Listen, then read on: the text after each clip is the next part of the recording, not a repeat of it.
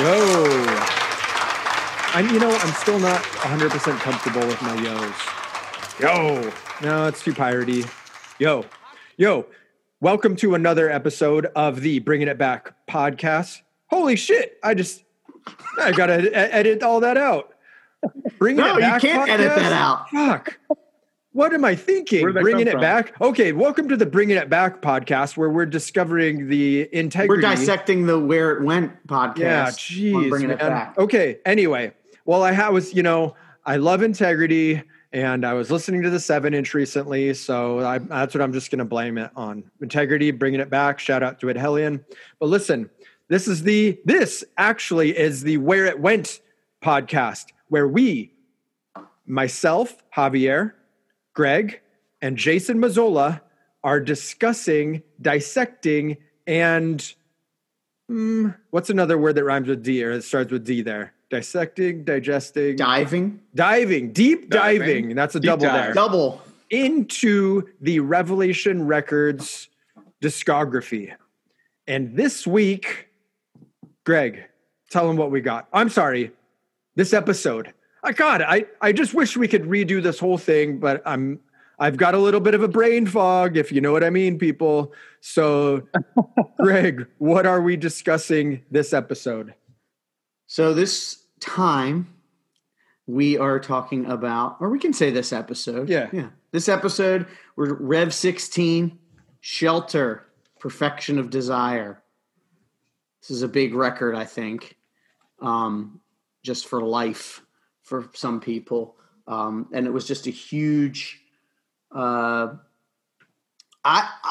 would argue, and I don't know if it was included in our recording or not, but I would say that to me, this record is almost really the start of the change of Revelation. Like you had the Judge LP was 15, but then this is like a whole, because even the stuff after this, the Youth of Today 7-inch, the Judge 7-inch is all much more progressive than the early stuff. Yeah, I've always kind of put it at 22, but you're right. This is the first real deviation from the kind of Youth Crew sound, the New York hardcore sound.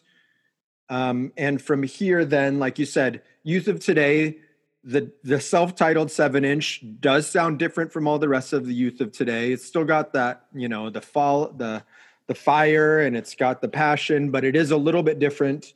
And then you got Inside Out, Super Touch, Judge, Quicksand, Burn. So yeah, you're right. I've always put it I've always put that on Burn, but I guess we could just we call the college years, right? After Burn.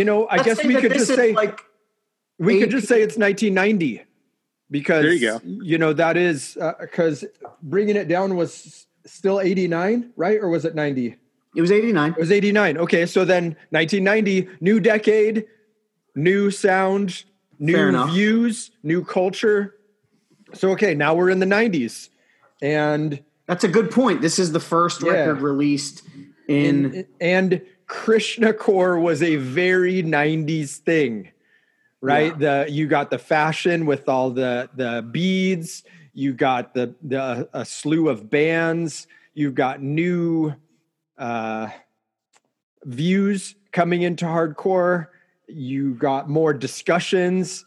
And so, 1990. And I know previous guest on the pod on the Patreon, Norman Brannon had often said that he felt like the kickoff to 90s hardcore, the 90s era of hardcore was the 1990 Quicksand, Inside Out, Shelter tour, the first show being, I think, at the Anthrax. He said to him that was like the start of 90s. And I got to say, even as someone who wasn't, I wasn't around 1990, sure, but sounds about right to me.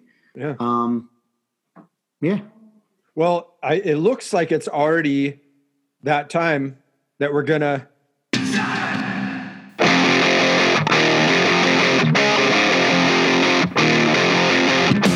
What's What's up, Revelation Records fans? Joe from Hell-Minded Records here to fill you in on some of the killer records we're churning out. So stick around for just 1 minute and I'll drop some info on how to win a free Shades Apart test press along with a special coupon code for our web store at hellmindedrecords.com.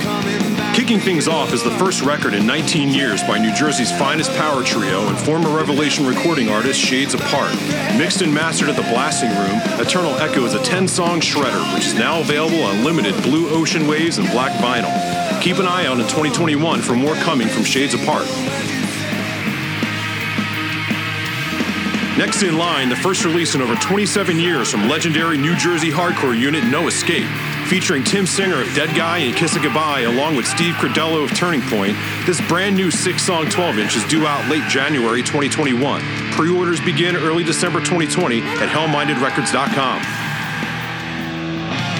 On deck for spring 2021, we've got several killer releases in the hopper, including the debut LP by South Philly's crossover thrashers, Honey. Featuring Jay Laughlin from Turning Point on guitar and vocals, this record is for fans of Power Trip, Iron Reagan, and Mind Force. And that's all for now. Thanks for listening, and be sure to follow us on Instagram at Hell-Minded Records and sign up for our mailing list for a chance to win a free Shades Apart test press. You can also use the code WHEREITWENT to save 10% on any order between now and November 30th, 2020 at hellmindedrecords.com.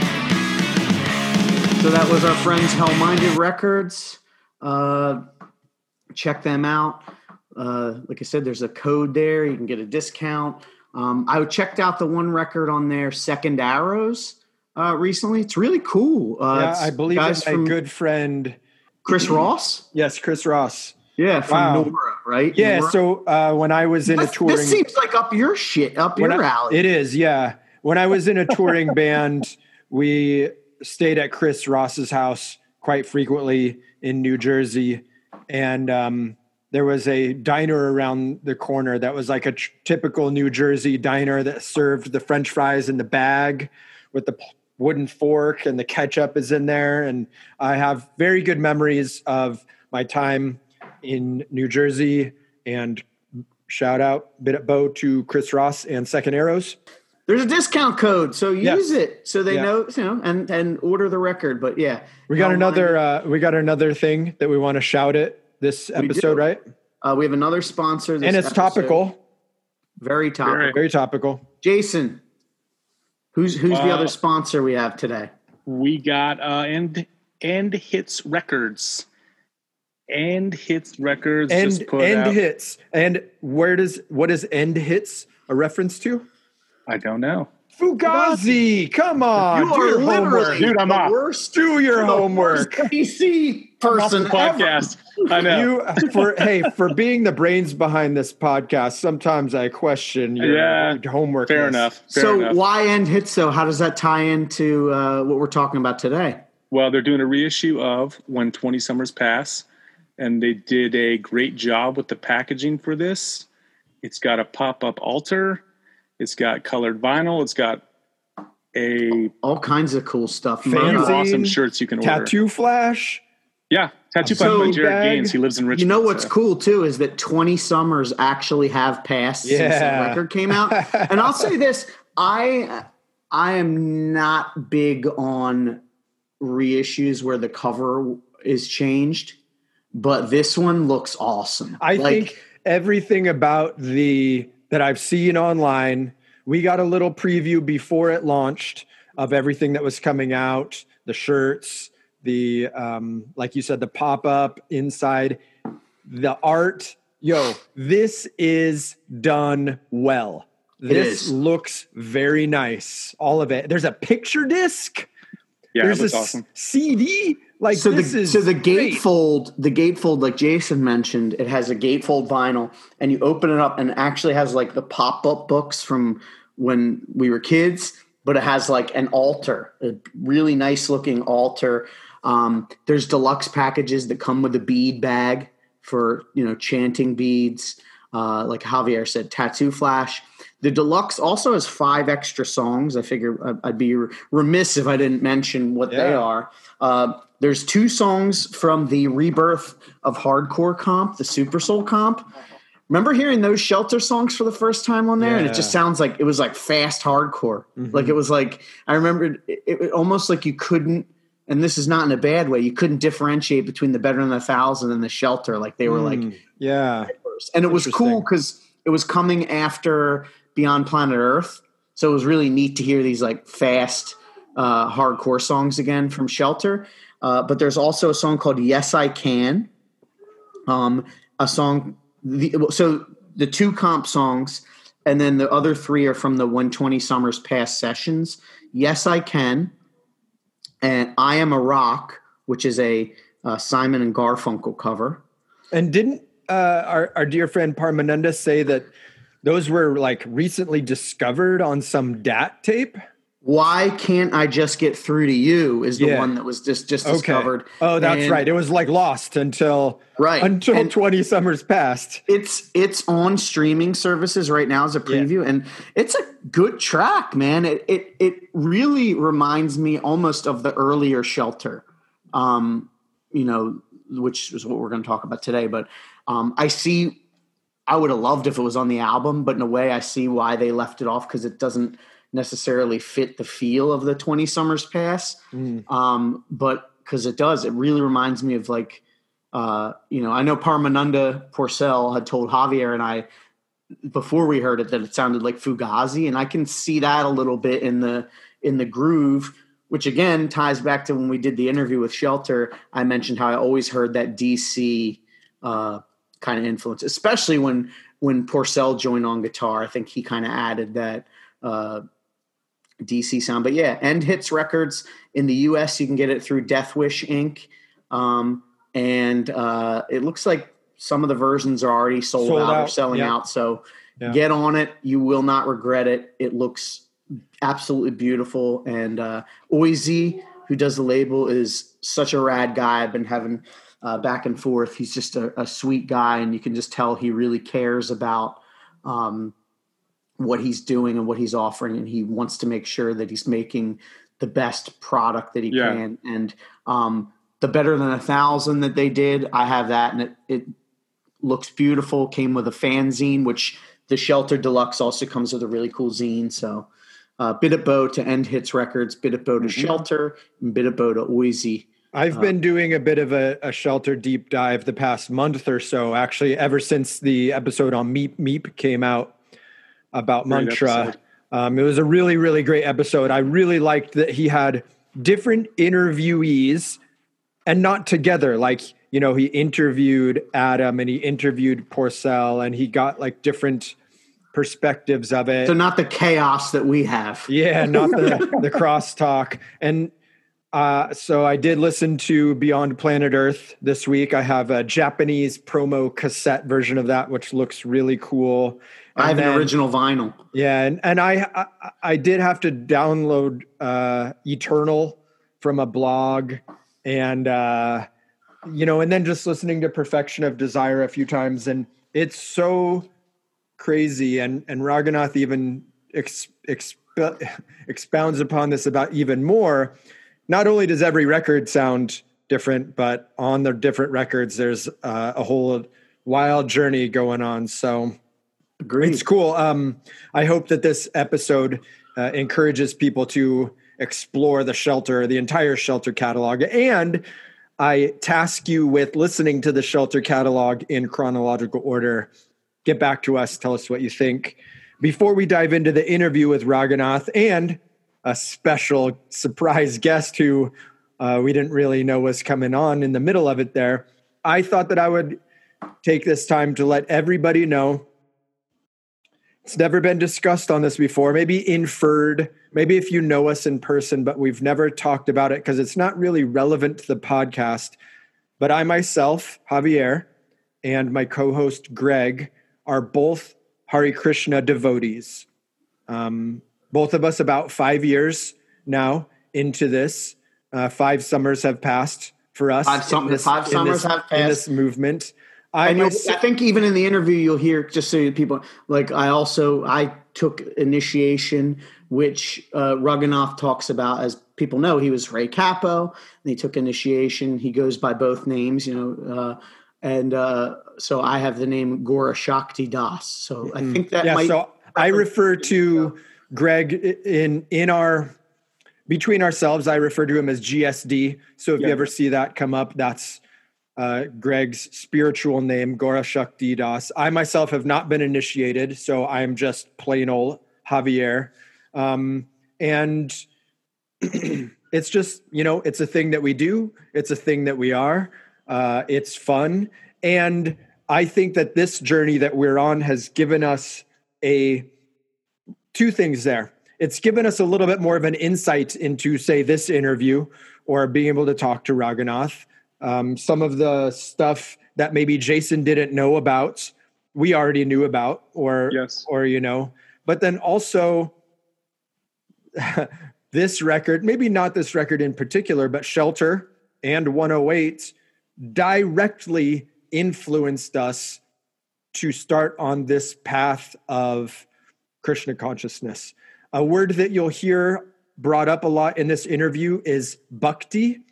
That is devotional service to God. It's love of God. It's love of Krishna. So you hear that a lot. If you Bhakti yoga. Yeah, Bhakti yoga. Any questions that you have, any concerns that you have, if you're curious, if you want a book, if you want to talk, whatever you need, please reach out to myself or Greg via social media on Instagram. I am all over this town. Greg is Greg Pollard. You could use Where It Went. You could use email, whatever you want. I got a case of books. I'll send you a book, man.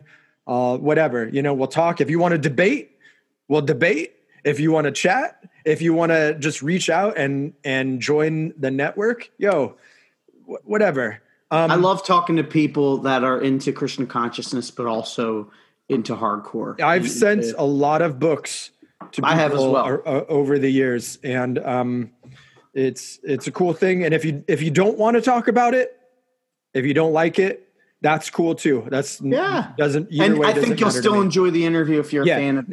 This was a great, kind of brief interview with Raghunath about Perfection of Desire, and I'm stoked that we got to do this. So let's jump in. Yep.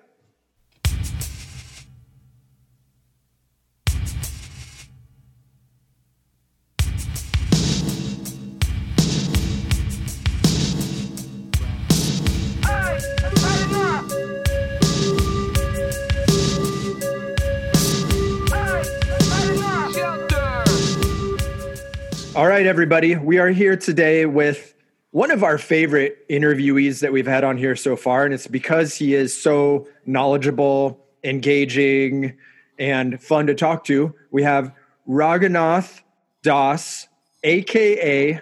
Ray Cappo. You've known him from other bands, I guess, like Youth of Today. But today we're here specifically to talk about Shelter, Perfection of Desire, and I've been trying to put together a timeline, and it seems that maybe the impetus for this journey into Krishna consciousness and ultimately Shelter began in 1988. And also in 1988 was the Youth of Today album, We're Not in This Alone. So it's well documented that you went to India and you started your spiritual quest. What's the relation of that to Youth of Today, We're Not in This Alone?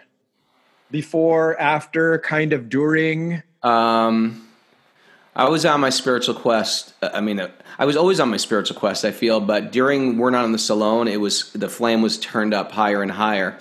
And it really, by the way, thanks for having me. Appreciate what you guys are doing. Of course. The show is great. I listen to it regularly. Thank you. And we listened to yours too. We were talking about the episode recently with Kaylee, my dear friend Kaylee. That was great. She's great. Yeah, that was great. Yeah. And it was interesting hearing her talk about the early days of you and Sachi, Steve Reddy, and kind of introducing her then to Krishna consciousness. That's the kind of Krishna core nectar that we love to hear. Yeah, it was great. Thanks. That's our little plug is our podcast, Wisdom of the Sages, available And wherever it's you get great. podcasts. I want to tell people, even if you're not familiar with Bhakti, give it a listen. It's daily, and it's great. And there's something that everybody can get from it. So check it out. Wisdom of the Sages. And I do it with another hardcore guy. Kostuba, my partner, is an old hardcore guy that I knew from we knew hanging out in the Lower East Side back in the day. And then he joined the ashram a year before me. I didn't really know him that well, but back then he just used to hang out in the city. And you see people around. You see these, outcast kids. And then he saw me, I saw him, but we never really were friends. And then he moved into an ashram, and then a year later I moved into an ashram. We became friends as monks, and then years later we both got into the yoga scene as teachers, and now we've been doing.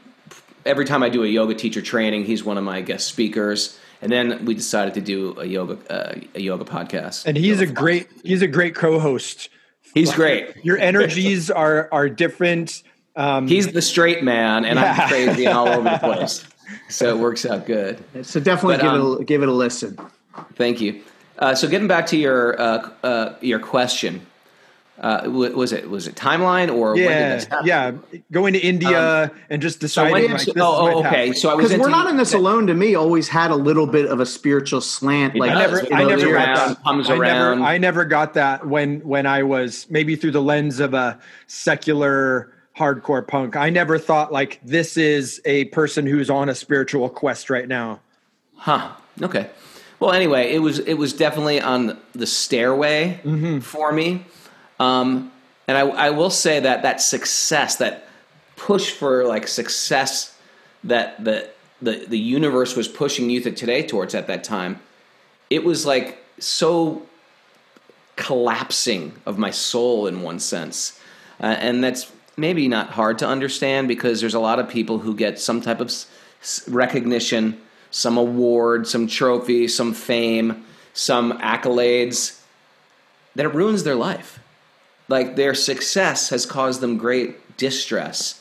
And so I was finding that the more successful I became, the more people hated me. It's interesting because there's thousands of more that love you, but there's a handful, a big fatter handful that hate you.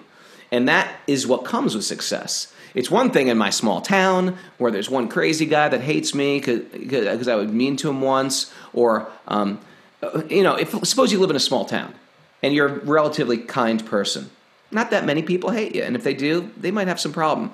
As you get a little bigger, there's a lot of people out there who can just hate you because the way you look, the way you walk, the things you say. You know what I mean? So it's one of those things. After a while, you get to a certain level of popularity, and there's like vast amount of people that hate your guts.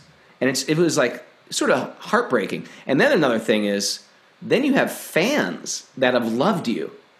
But all of a sudden, when No More came out, we introduced vegetarianism. And we just felt like this is what we're doing. And me and Paramananda in PAC said, by the way, I don't know if anybody realizes what a bold step that was. Because we were already established band. There was already a brand, so to speak. I say brand because no one thought in terms of branding. At least I didn't back then. But that's what it was. It was like internal branding, the font and the logos and the visuals and stuff like that. So it was a very bold statement to say, okay, you're straight edge, we're going to raise the bar a little bit. And that caused such radical backlash from our own fans. Mm-hmm. And then as it got bigger, it just became more and more backlash and backlash. And then, of course, you get more and more accolades and then more backlash. And it was such a pendulum of emotions. It was hard to even stomach. And it was not fun because you're caught in this turmoil of scene gossips and politics. And you think that shouldn't exist in a hardcore scene, and it does. Another thing was, whenever money comes into the picture, money can always get weird with things. Are we going to get this much? Are we not going to? Are we worth that much? Who gets this? I booked this. Do I get money for this? And I just thought, I don't want to even play this stupid game. And at the same time, I had no tools. how to deal with money because I never had money. I had no tools how to deal with fame because I never had fame. I had no tools how to deal with lust because it's not like I was like some knockout guy that girls, but once you get famous, more girls think you're hotter. Sure. It's one of those things. You're famous and you're hot and you're cool and you're influential. I want a piece of him. And it was just sort of like I couldn't deal with the material energy. It's almost like if the power lines fall and there's just like, children playing in the road. Hey, you got to be careful. It's not like power lines are bad, but in the hands of children, they're bad. So all these things that the yogis speak about, lust, greed, anger, envy, competition, these are the enemies of spirit. These are things that trouble the spirit. And I was thinking, this is because I was into yoga and I was into reading these books of the mystics. Not any particular path. I just liked that type of things. That's how I got inspired to write lyrics. Truthfully, you could find spiritual teachings all the way from, break down the walls and up. But it was definitely, I'm losing my train of thought. One of you guys jump in now at this point. Did I answer your question? Yeah, you did. So you're on this journey, you're on this quest, and you already knew of Krishna consciousness because, it was around in the city. The Cro-Mags had been dabbling with it, and there's some other Antidotes had a little bit of a dabble with it in there, right? Alarm. Yeah, cause for alarm. Yeah. So the word on the street was Krishna something. Uh-huh. Whether Krishna was a bona fide thing or was just like these. I mean, if you think about, Cro-Mags, Cause for Alarm, Antidote. These guys were all like street punk bands, hardcore punk bands, metal bands. It's sort of like I love them for music, but do I respect them as my spiritual authorities? Right. You know what I mean? So it's like I give them all credit because they're the ones that like sort of like introduced me, and to this day, I'm always grateful to all those guys. But they maybe weren't walking the walk of the spiritual truthfully, path. I wasn't best friends with any of them, so I didn't really know. But to me, I had this idea of a saintly person, and I had this idea. I wasn't looking towards the hardcore scene.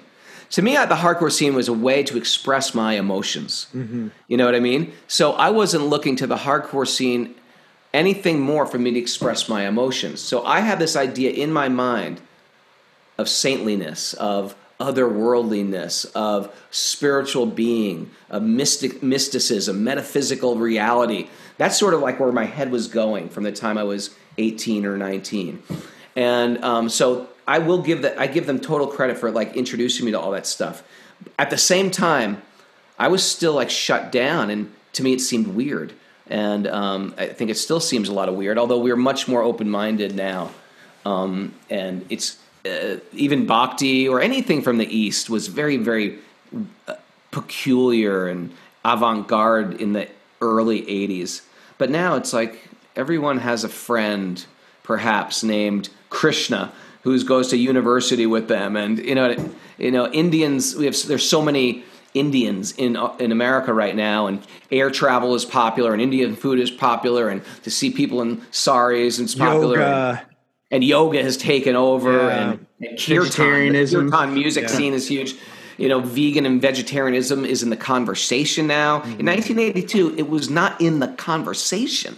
Yoga, there was no yoga schools in New York except like 4, and they were all run from lineages of swamis. It was all very, you could use the word religious, or it had an Indian spiritual teaching background. So yeah, it was a little peculiar. And but so Krishna was in the scene, so I had some idea of it. But I thought, well, these guys can't know that much about it. It must be from another source. And so I just continued on my journey. And I knew. Then I worked. I got a good job working at a vegetarian restaurant, and a lot of Krishna guys worked there. All right. Hey everyone, we're there he is himself. Joined. I sent a link to Jordan Cooper, and he'll jump in here. So, in the Bhagavad Gita, chapter 7, verse 16, there's a verse where Krishna is describing the 4 types of people that approach him, right? One of my teachers, Tukaram Das, who's one of your dear friends, has explained this as these are the type of people who approach Krishna. Sure. The distressed. Yeah, that was me. The desire of wealth, the inquisitive, and he who's searching for knowledge of the absolute. So you were distressed. You were in this feeling of you're down, the path that you're on, it's cool, but you need something higher, right? So you were distressed enough to find, or Krishna found you and started taking you on this journey, and it led you to India. It led you to finding a guru. It led you on this whole spiritual quest. And then by 89, you are a full-blown Hare Krishna devotee. A card-carrying Hare Krishna devotee. Living in the ashram, being a monk. At Gita Nagari, right? Which is a farm in Pennsylvania. Yes. Or... So many different places. That was one of the places for sure. Mm-hmm. And before that, though, that's jumping ahead, because before that I wrote Perfection and Desire. What I did was I came back from India. And India's a tough place, especially in the 80s, before there was this is before satellite TV, before cell phones, before internet, before air conditioning, India was a tough place. You basically just disappeared. You left New York and I did. And they're like, okay, we'll raise in India now, and there's no way to get a hold of you, no way of knowing where you are. Where I went, there was one phone in the entire village. You had to get it, and it didn't always work, and the mail stunk. One time I saw a bag of mail. I was writing postcards to my mother. I saw a bag of mail that was floating down the river. That was the system back then. Yeah. I think they've changed a little bit, not that much perhaps, especially in the villages. But anyway, so what happened, I was really confused about what I wanted to do when I got back. Am I meant to be a monk? Should I not be a monk? So I visited my mom, who was living alone at that time, and my father had just passed away not that long ago. And she had this room in the attic. And I literally locked myself in that room for all day long. I'd come down to eat and tell my mom I'm writing a record. And this is going to be my explanation to the hardcore scene, why I'm leaving. Your letter of intent. My my resignation, and I only came down for 1 hour a day. Jordan, you know why? I'm listening. I thought you knew. No. Oh, wait, to watch a particular show? To watch Star Trek, yeah. That makes sense now. That's why the sample of Star Trek at the beginning. Captain, we got to do something. I just like the idea of the whole metaphysical and UFO thing. You got to watch Star Trek. Yeah, highly recommend it. So I'd come down and watch Star Trek on a little, those old-fashioned TVs. You could barely get a channel, no good cable. So anyway, I just wrote it all day long, and This is going to be the hokiest thing I say on the entire show. I knew a great formula of how to write Youth of Today songs, and I felt like I could pull off the vocals. I knew that formula pretty well. I'm not the best at it, but I knew it pretty well.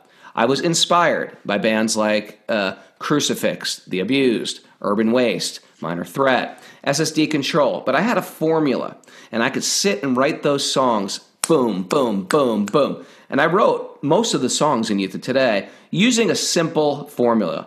But, it's the simple formula, the execution, the recording that makes something, your heart, all that combined, a missing X factor, all that combined to make, I think, a great record. I love those records. I think they're great records. But for me, they were a piece of cake to write. Shelter was a whole different beast. Shelter was such a different beast that I can honestly say I didn't write any of those songs because there was no formula. I didn't go off of anything. If you want to know the God honest truth, I loved hardcore more than anybody. I was an avid record collector. Jordan might even give me, I won't say it, but Jordan might even give me the thumbs up if he thinks I'm the one that popularized record collecting. What do you think, Jordan? That would be a big statement, but in our world, you were huge. Obviously, your presence in everybody's life is huge, and that extended to record collecting and your taste. I'm gonna take that back and say I did it. Me and Parmananda. You know why? Here's why, Jordan. Because we came back from California on that Youth of Today tour, and I mean everybody was into record collecting. All the unique, nerdy record collectors, like our friend Mike Chushan. He's the one that got me into it. Like, oh, you can collect these. Oh, this is the thing. And then we met Tim Yohannan, and he collected records.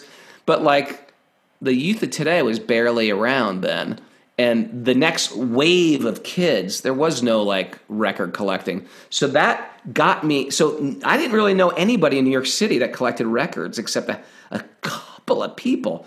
So it was almost like the gold rush before, and you were the first guy there. And so me and Purcell, Parmananda, we literally walked around picking ripe fruits from every record store all over New York City, like found everything and picked the whole city clean. And there was so much stuff. But the thing is, most people just don't know what to look for. At this point, I was trained in California by friends who were record collectors. And then when we started putting up want lists. And that was a thing. Do you remember, Jordan? On some records, you used to put, we want a want list. If you have this, we want it. And then people say, I'll give you that for $10. And it had a value. It's almost like you're trading currencies. Yeah, and plus you knew a lot of the older guys who didn't care so much about the records that were getting, they were getting into different stuff. And so, like, I remember you went to Jack Rabbit's house and a few other people's houses, and they were Jack Rabbit stuff from the Antidote test pressing. Jack Rabbit goes, you want this? I don't even want it. It was the Antidote test pressing. But He gave me Jack Rabbit had like one of the biggest record collections ever. And he was completely cool, was like not attached to it, where I was like a greedy psycho record collector. He still has a huge collection. He has a lot. I went to his place once with a friend, and he still has like so much stuff that's wild. He was a great guy. He was always very kind to me and open to me. But anyway, this is a tangent anyway. But then when we started Revelation, because Jordan's here, we made things exclusively in colored wax so we could trade. Why? Because we're basically printing our own currency now. Everybody wants what we're printing, and we can make them as rare or as valuable as we want. And it was just to enhance our sick record collecting. And I wasn't even a record collector, so I wasn't even in on this diabolical plan. I just remember you wanted to get toys. I just collected Shelter. Who wrote the record? If you didn't write it, did the 76 guys write it? I'm about to tell you. Nice. Big reveal. I'm about to tell you, and you're not going to believe it. Krishna wrote the record. I mean, on paper, I wrote all the songs. Krishna wrote the record. I can't take any credit for it. I had no idea. Matter of fact. So the guys in the band were called 76% Uncertain, except for Tom Capone, who we know now from Bold. He was in, who was also coming to the Temple with me at that time, or a year before, and so because he dabbled into Christian. He seems like a searcher, right? Yeah, he was a searcher. He probably still is. He was always a nice guy. So anyway, I stayed up there all day and I wrote all the songs.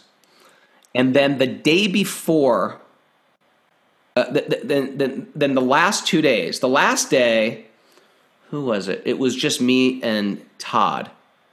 Now, Todd was a good friend of mine from 76% Uncertain. And these guys just volunteered. I said, I'm writing a solo record. What do you guys want to play on it?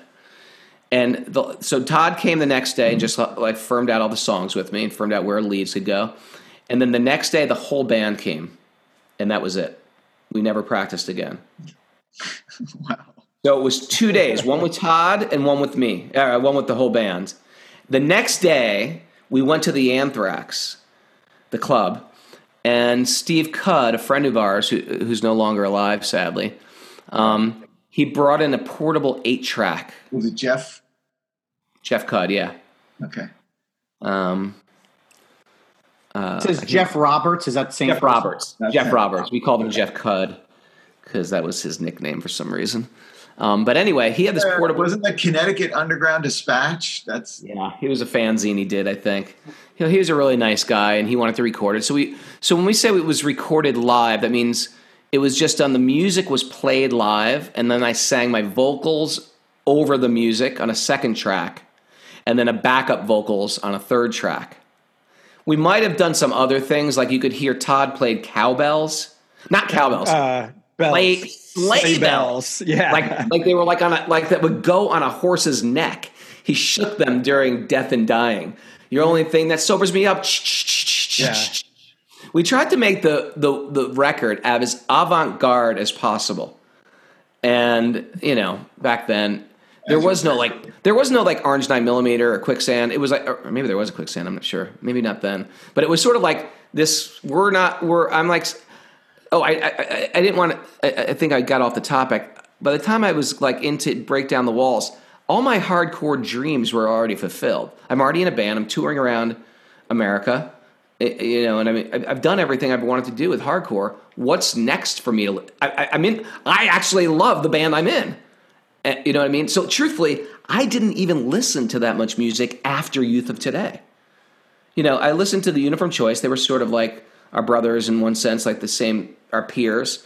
But even those bands like Gorilla Biscuits, Side by Side, all those bands that we signed, it's like they sort of came later. My head wasn't into hardcore at that time, believe it or not, even though that's like the prime Revelation stuff, and no one wants to hear that Raghunath Ray Kappa was not into that hardcore. It was just like I was already going through that, and I started to get real diverse. And so I had no influence to even build off when I wrote those songs. In the Name of Comfort, Society Based on Body. You weren't listening to listening to new music or experimental music. You only listened to hardcore, and then so you were kind of like on your own when you wrote the Shelter album. I had no musical influence to listen to. So that was going to be my question. Listening to it yesterday, and it's like.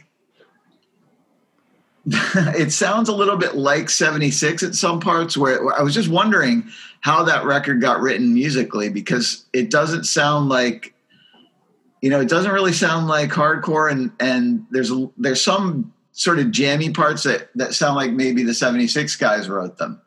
Like what?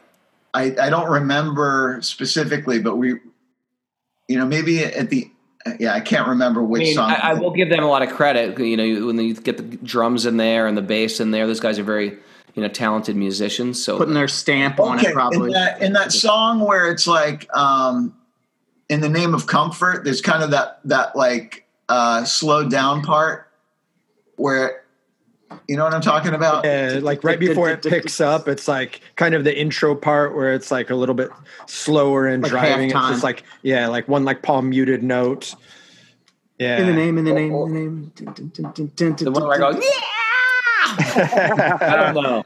But all I can say is I wrote all the songs and they made it sound good. I'm not going to take anything away from you. I'm just wondering. It's okay. That weird breakdown is almost like. But they embellished it and made it sound great. They did their own thing that I couldn't have done. But that part actually sounds a little bit like Broadway or something. That could be. I love Tom Capone's like metal leads. Yeah, like I couldn't direct that. That's Tom Capone. Yeah. And then you got these really weird ones by Todd, which, I can't direct that. He's Todd and he's just like a master. And then, Bill did some cool stuff in the Name of Comfort, and also for, the Society Based on Bodies, because Bill was awesome. And so, it's like I'm dealing with these guys who are like phenomenal musicians, and I'm just like sitting back doing my thing. I'm not a phenomenal musician. And I'll even take this to this next point where even records that were more polished than this record. I mean, that record, if you talk about no preparation, no recording budget, nothing. No preparation. We're not working. I was once hanging out with the guys from Saves the Day before they recorded their record, and they said, "Hey, Ray, I want you to hear our record. I've been working on some what do they call it? Pre-production demos, pre-production stuff." Yeah, they played me something that was so good. I was like, "Oh my god, this is not your record? Oh no, this is just some demos we made." I was thinking, "You can make demos this good? It sounds like a good record." Like with Shelter, I never knew what I was getting until I walked out of the studio. I never knew what I was getting. I didn't, like Here We Go was one of our biggest songs. I never knew it was going to be a good song. I wrote that song a day before I walked in the studio, and even when I walked in the studio, I didn't know it was going to be any good. Civilized Man, which I love that song. I didn't know that song was going to be any good whatsoever. It didn't take until... That's why I honestly say Krishna wrote that record. He made that record sound good. This record, completely written by Krishna. I couldn't have done this. I don't have the talent. Guys like that, guys like the guys from Saves the Day, and these guys are real musicians. They hear harmonies, they hear vocals. Someone like Walter, these guys are real musicians. They can write music, so they can sing over the music. I can't do that. I have some gut feeling, some inspiration. I can write a riff. I can go to a guitar player and say, play this. Do-do-do-do-do. Do-do-do-do-do. You know, that's what I do. That's how I write. You have onomatopoeia. Whereas, like, some people can be like, "Oh, this is in the key of A," and yeah. Real musicians do stuff like that. And what to speak of, I wrote "Break Down the Walls" on a piano. Like do do do do do do do do do do do do do do. Serious. You're kidding. That's awesome. I remember it perfectly. I remember that most of the Youth of Today songs. I can remember where I was when I wrote them. Wow. It was my mom's piano in her house. Ian MacKaye wrote Straight Edge on the piano. Yeah. So there's all those Bad Religion synthesizer demos where it's like just drums and synthesizer and vocals. It's weird. Yeah. But yeah, whatever it takes to get those ideas out. Don't get me wrong, I can't play the piano. I just like played one notes. Because, like, sound-wise, Shelter to me always seemed like the next logical step in the same way that, like, Embrace was the next step from Minor Threat. Like, it was taking, you know, what you learned from the previous project and, you know, pushing boundaries. Like, I always heard more of a DC influence in those first few Shelter records, to me at least, like more of a Discord. Shelter to me never had any rhyme or reason or sound, you know, and which always made it more difficult to write records. It was always tricky. Yeah, every record sounds different. I was just going to say, different. No record every sounds record, like on every record, every song sounds different. Yeah. Which, we didn't. You know, if you could can't be roll ska, with that, could be industrial. Could be pop punk, could be I mean, look at that first record. It's got like an industrial song on the first album. Yeah. Or whatever you want to call it. I don't know. Proto-industrial. Yeah, we'll get to that. So when you were doing this, how did you choose to have, you know, these four guys play with you? Was it ever entertained, like to have Porcell, like, hey, can you, or did you want to try and make it not seem like it was just you? I think I wanted to step away. Not with any bad intention, but I wanted to step away from all that I knew. Now, I knew these guys very well because when I was 16, when we were juniors, right? When was I in Reflex from Pain? 16? I think you were 7. Yeah, 16, junior. 16.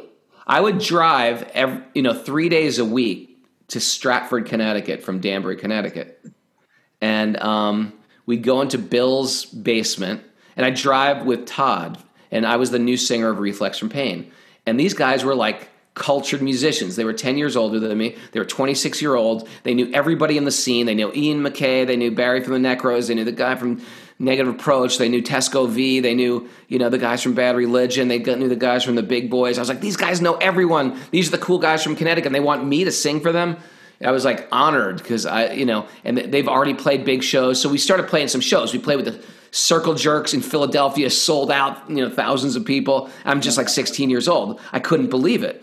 And that was Reflex from Pain? It was Reflex from Pain. Wow. I know. It was unbelievable. We played with like Why Die. And that's where you played A7 the first time? We played with we played A7. That's where I met Harley because Harley came to a Reflex from Pain show and he loved us. Who did you play with at A7? Who did we play with at A7? Yeah, what was it? What was the bill? MOI, which was Harley and Friends. Shock, which was a weird, obscure New York hardcore band.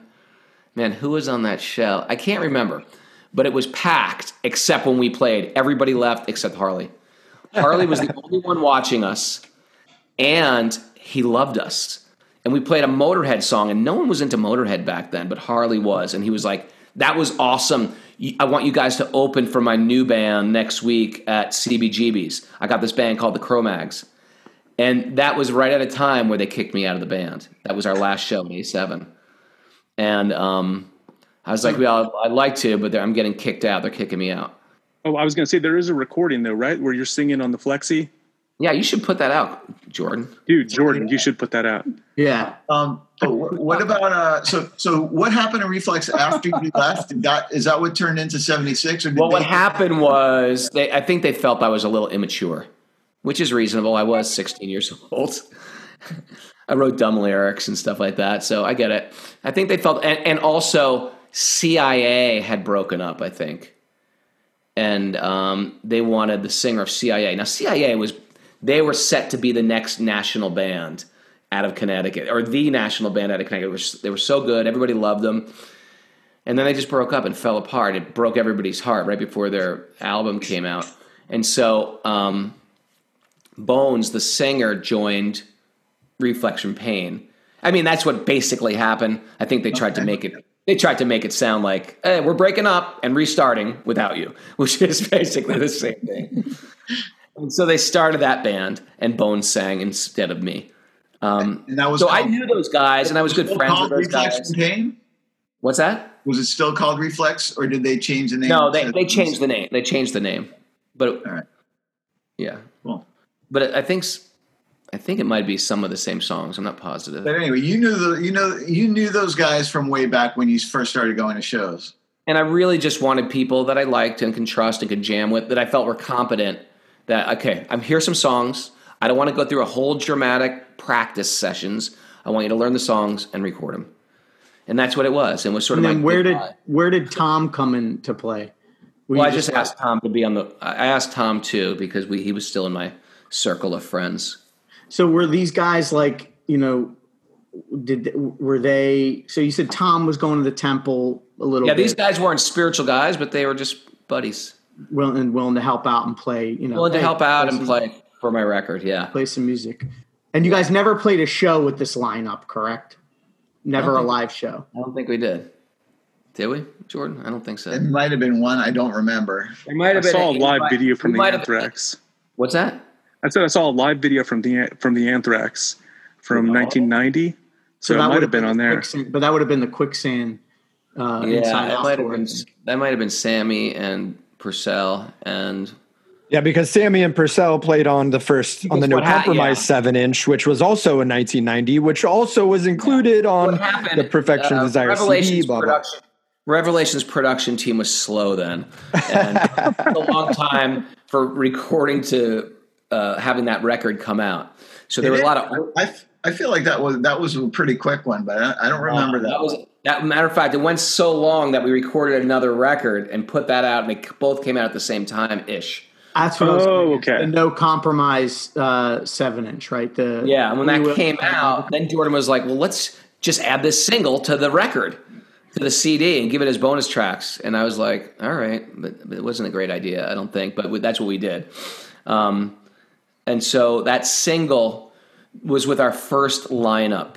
So basically I was overdoing music, and I stopped doing music.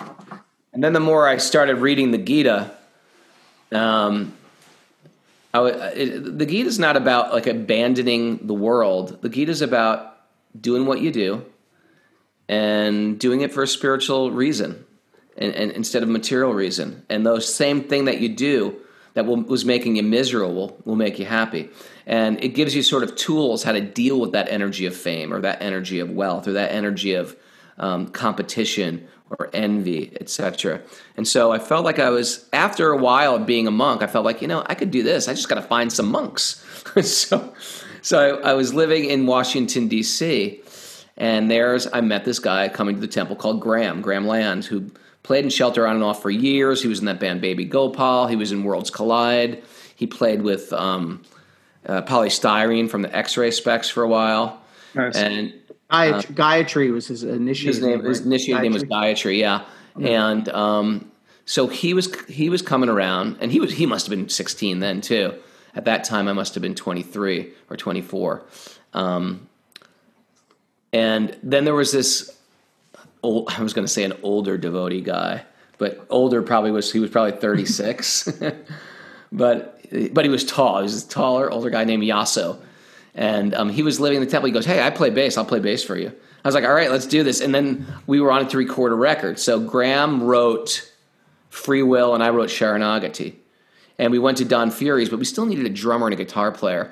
So I just called up Sammy and Purcell, who were not into Krishna at all.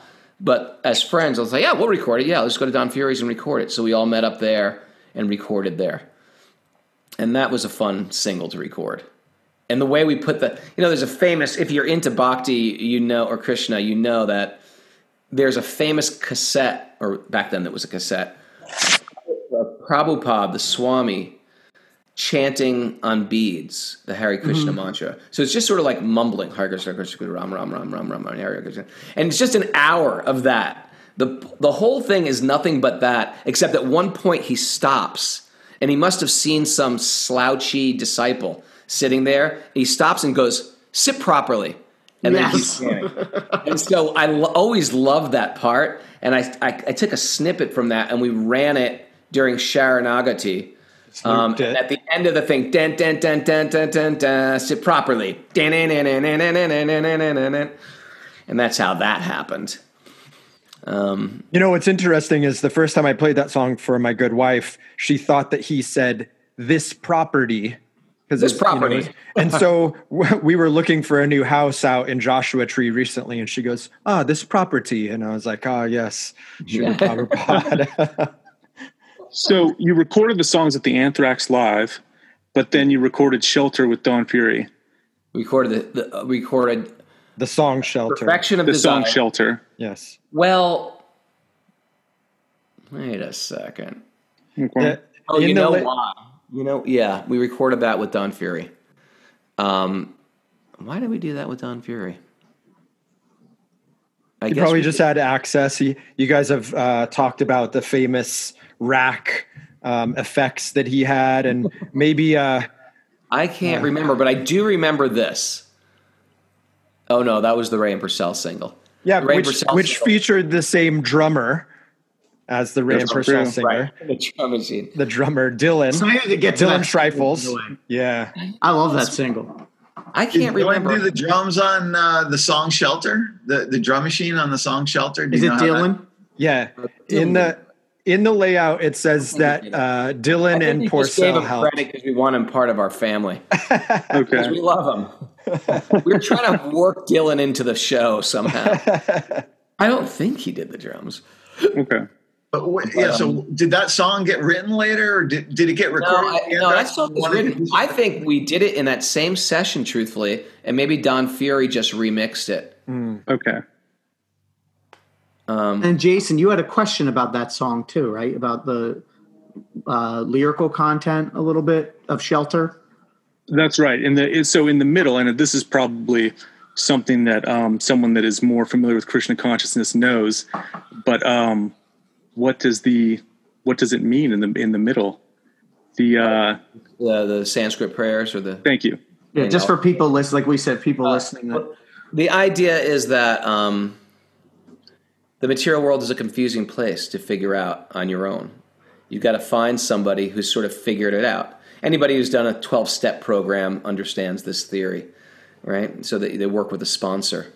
So in the traditions of the East, and not only the East, but even in a lot of Christian traditions, especially the Eastern Orthodox, there's this idea of mentors, gurus, teachers who assist you on your path. And so that was a song of, I'm sick of trying to figure out all this stuff on my own. Mm-hmm. I'm putting it in your hands. And so those were prayers to the teacher who brought the Krishna teachings to the West. Nama Om Vishnu Padaya Krishna Prastaya Bhutale. And they're the traditional mantras that you say to this particular teacher. That's what they mean. Basically, prayers of appreciation. And what made you choose to put that particular pranam mantra in that song? I mean, I know that you just said that Krishna was reaching out to you, or Krishna was helping you write this stuff. Because I felt like that whole song, Shelter, means I'm taking shelter of our teacher, of our gurus, of our teachers. I'll I'll never fulfill this desire. I need something higher. Please extend your hand and save me from this fire. Mm-hmm. You know, it's a prayer to the teacher to assist you. And so another question, just for people, like I said, listening that may not know, when we talk about teachers and gurus, if you could high level maybe explain too, like, you know, you go by, you know, people knew you as Ray Cappo, and then after this record, when you took initiation, now you're known as, you know, also as Raghunath. If you could maybe explain to people so they can, you know, understand. Sure. A lot of spiritual traditions from the East, which I guess is similar in a Jewish tradition during a bar mitzvah or maybe penance or confirmation. There's an idea of growing into manhood or a second birth. And so initiation in these Eastern traditions is it's a new you. You had the old you that birthed your body. Your second birth is the birth that's birthing your real identity, your spiritual identity. And so with that sometimes comes a name.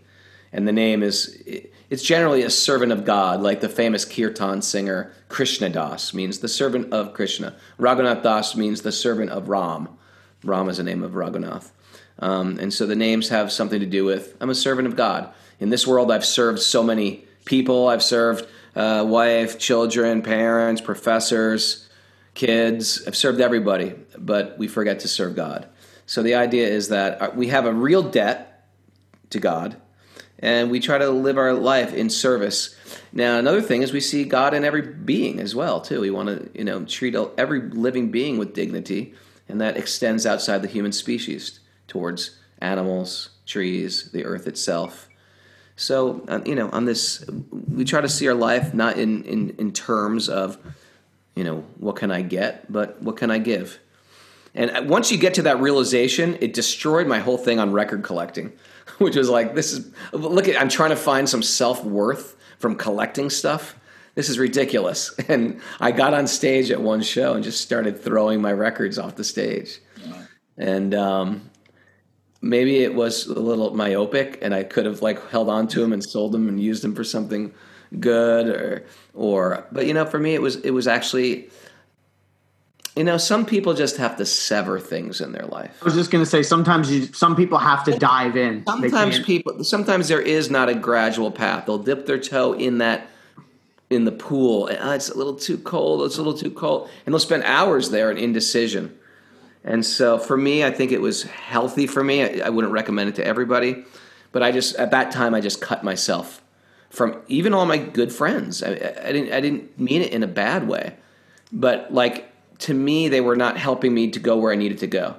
And we had hundreds of friends. It wasn't just like 10 friends. We had like gangs of friends. I say gang in a very positive way, but you know, all over the country, all over the world. All over the country, yeah. And I needed to sever myself in the same way an alcoholic needed to sever themselves from alcohol. Just say, no, I don't go to bars anymore. Oh, come on, just come to the bar. You don't have to drink. Nope, I don't go to bars. And that's sort of how now, I don't think you have to be that, but that's what I guess I think I needed at the time. But that it leads me to my next thing is that even before The Perfection of Desire came out, there was backlash about everything. And I'm sure you've seen and read this many times. I've got a great story for you, my friend. Well, I wanted to talk about how, just to give people an idea of how different things were in 1989 to now, so I'm holding up for people that can't see here, obviously, the Maximum Rock and Roll has Raghunath on the cover. It says Inside Ray Cappo and the Krishnas. And it has an interview with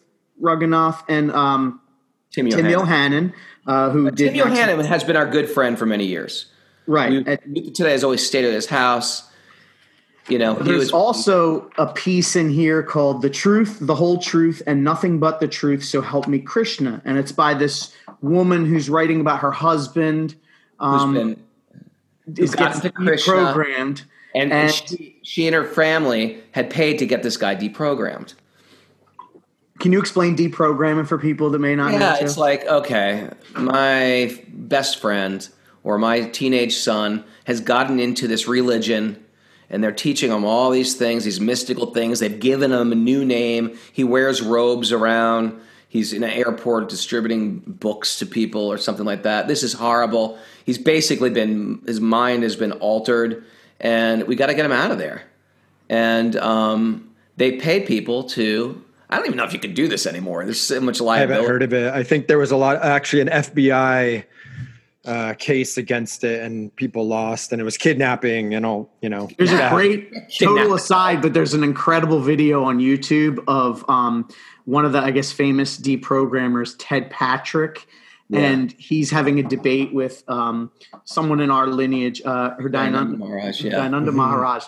And it's like, it's just hilarious to watch, because even the comments from people who aren't into bhakti are like, oh, this dude's nuts. Like this they were calling him they're like, this Swami like leveled this guy just with like intellect and like real answers. But Google Ted Patrick on or look it up on YouTube. It's a neat debate. Patrick, Hare Krishna, it'll come up. Yeah, but yeah, we're running out of time, and I really want to tell this story about this article, because I have two interesting points about this. One is, I was really brokenhearted that Tim wrote this article about me, because I didn't think it was fair, because he threw in a lot of comments after the fact of the interview. Like he put in his own.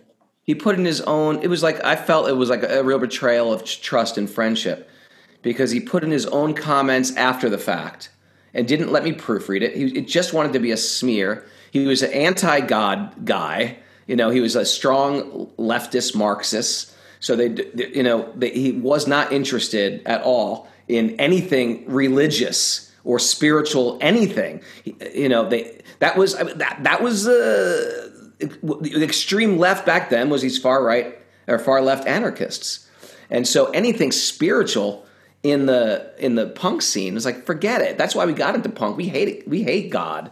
We hate religion. We hate institution, organized thought, etc. So anyway, I was a little hurt that he wrote that, because he wrote a lot of things in. So then he invited this other lady who her husband got into Krishna, also around the same time I did, maybe a little bit before. He got deprogrammed. His parents hired these guys. They sort of like, I don't know if they fully kidnapped him, but they brought him to their house, and they just drilled him for like 6 days. I don't know the explicit amount, but again and again and again. And they find details, and they hold you to details and crack your faith. And if you don't have enough information, and back then nobody had that much information on bhakti, on spiritual life in India. There was not that many books written back then. And again, yoga was a very weird thing in New York, even in New York City. So, so anyway, this guy got out of it. Now, interestingly enough, at the first Shelter show at the Anthrax, when Graham and Yasso played and Sam and Purcell played, it was a tour actually, did a whole tour with Inside Out and Quicksand. It was up in arms. And everybody was handing out anti-Shelter, anti-God, anti-spirituality, anti-Krishna flyers. And I was just debating with people all night, and kids were just listening on the sidelines. And then that was an intense show. That was an intense show. That was intense. Yeah, people were screaming at us on the stage, and then a bunch of people loved us. It was just confusing and fun and exciting and dangerous. And what happened to Ray Capo, or where is it good? Is it a bad thing? People didn't know. And so afterwards, with all these punk kids coming up to me later, a well-dressed guy came up to me, but he was probably my age, and he had a long sleeve shirt on, a collared shirt, and he had very normal looking hair. He didn't look punk at all. And then he pulled me aside and asked me a very obscure question, which was, I'm just going to paraphrase this, but it was something to like this. He said, hey, did you know that the great Krishna saint, Rupa Goswami, ate meat? And I said, who told you that? He says, it's recorded in some book. I go, I can find a book that tells you he doesn't eat meat. Whose book are you going to believe? Is it just you? You just follow, why do you believe that book and not my book? And he goes, and then he switched the topic and he said, do you know that a lot of Prabhupada, your gurus, God brothers, a God brother is one who were initiated by the same guru. Like if Jordan initiated all of us would be God brothers. Okay? So he said a lot of Prabhupada's God brothers said that he wasn't even a pure devotee. You know that? They don't even think he was he wasn't like a serious devotee. I was like, well, maybe he wasn't, but he did spread spiritual life all over the world. So you got to give him some credit for that. Maybe he wasn't the most learned. Maybe he wasn't didn't live in he barely lived in a temple his whole life. He was married.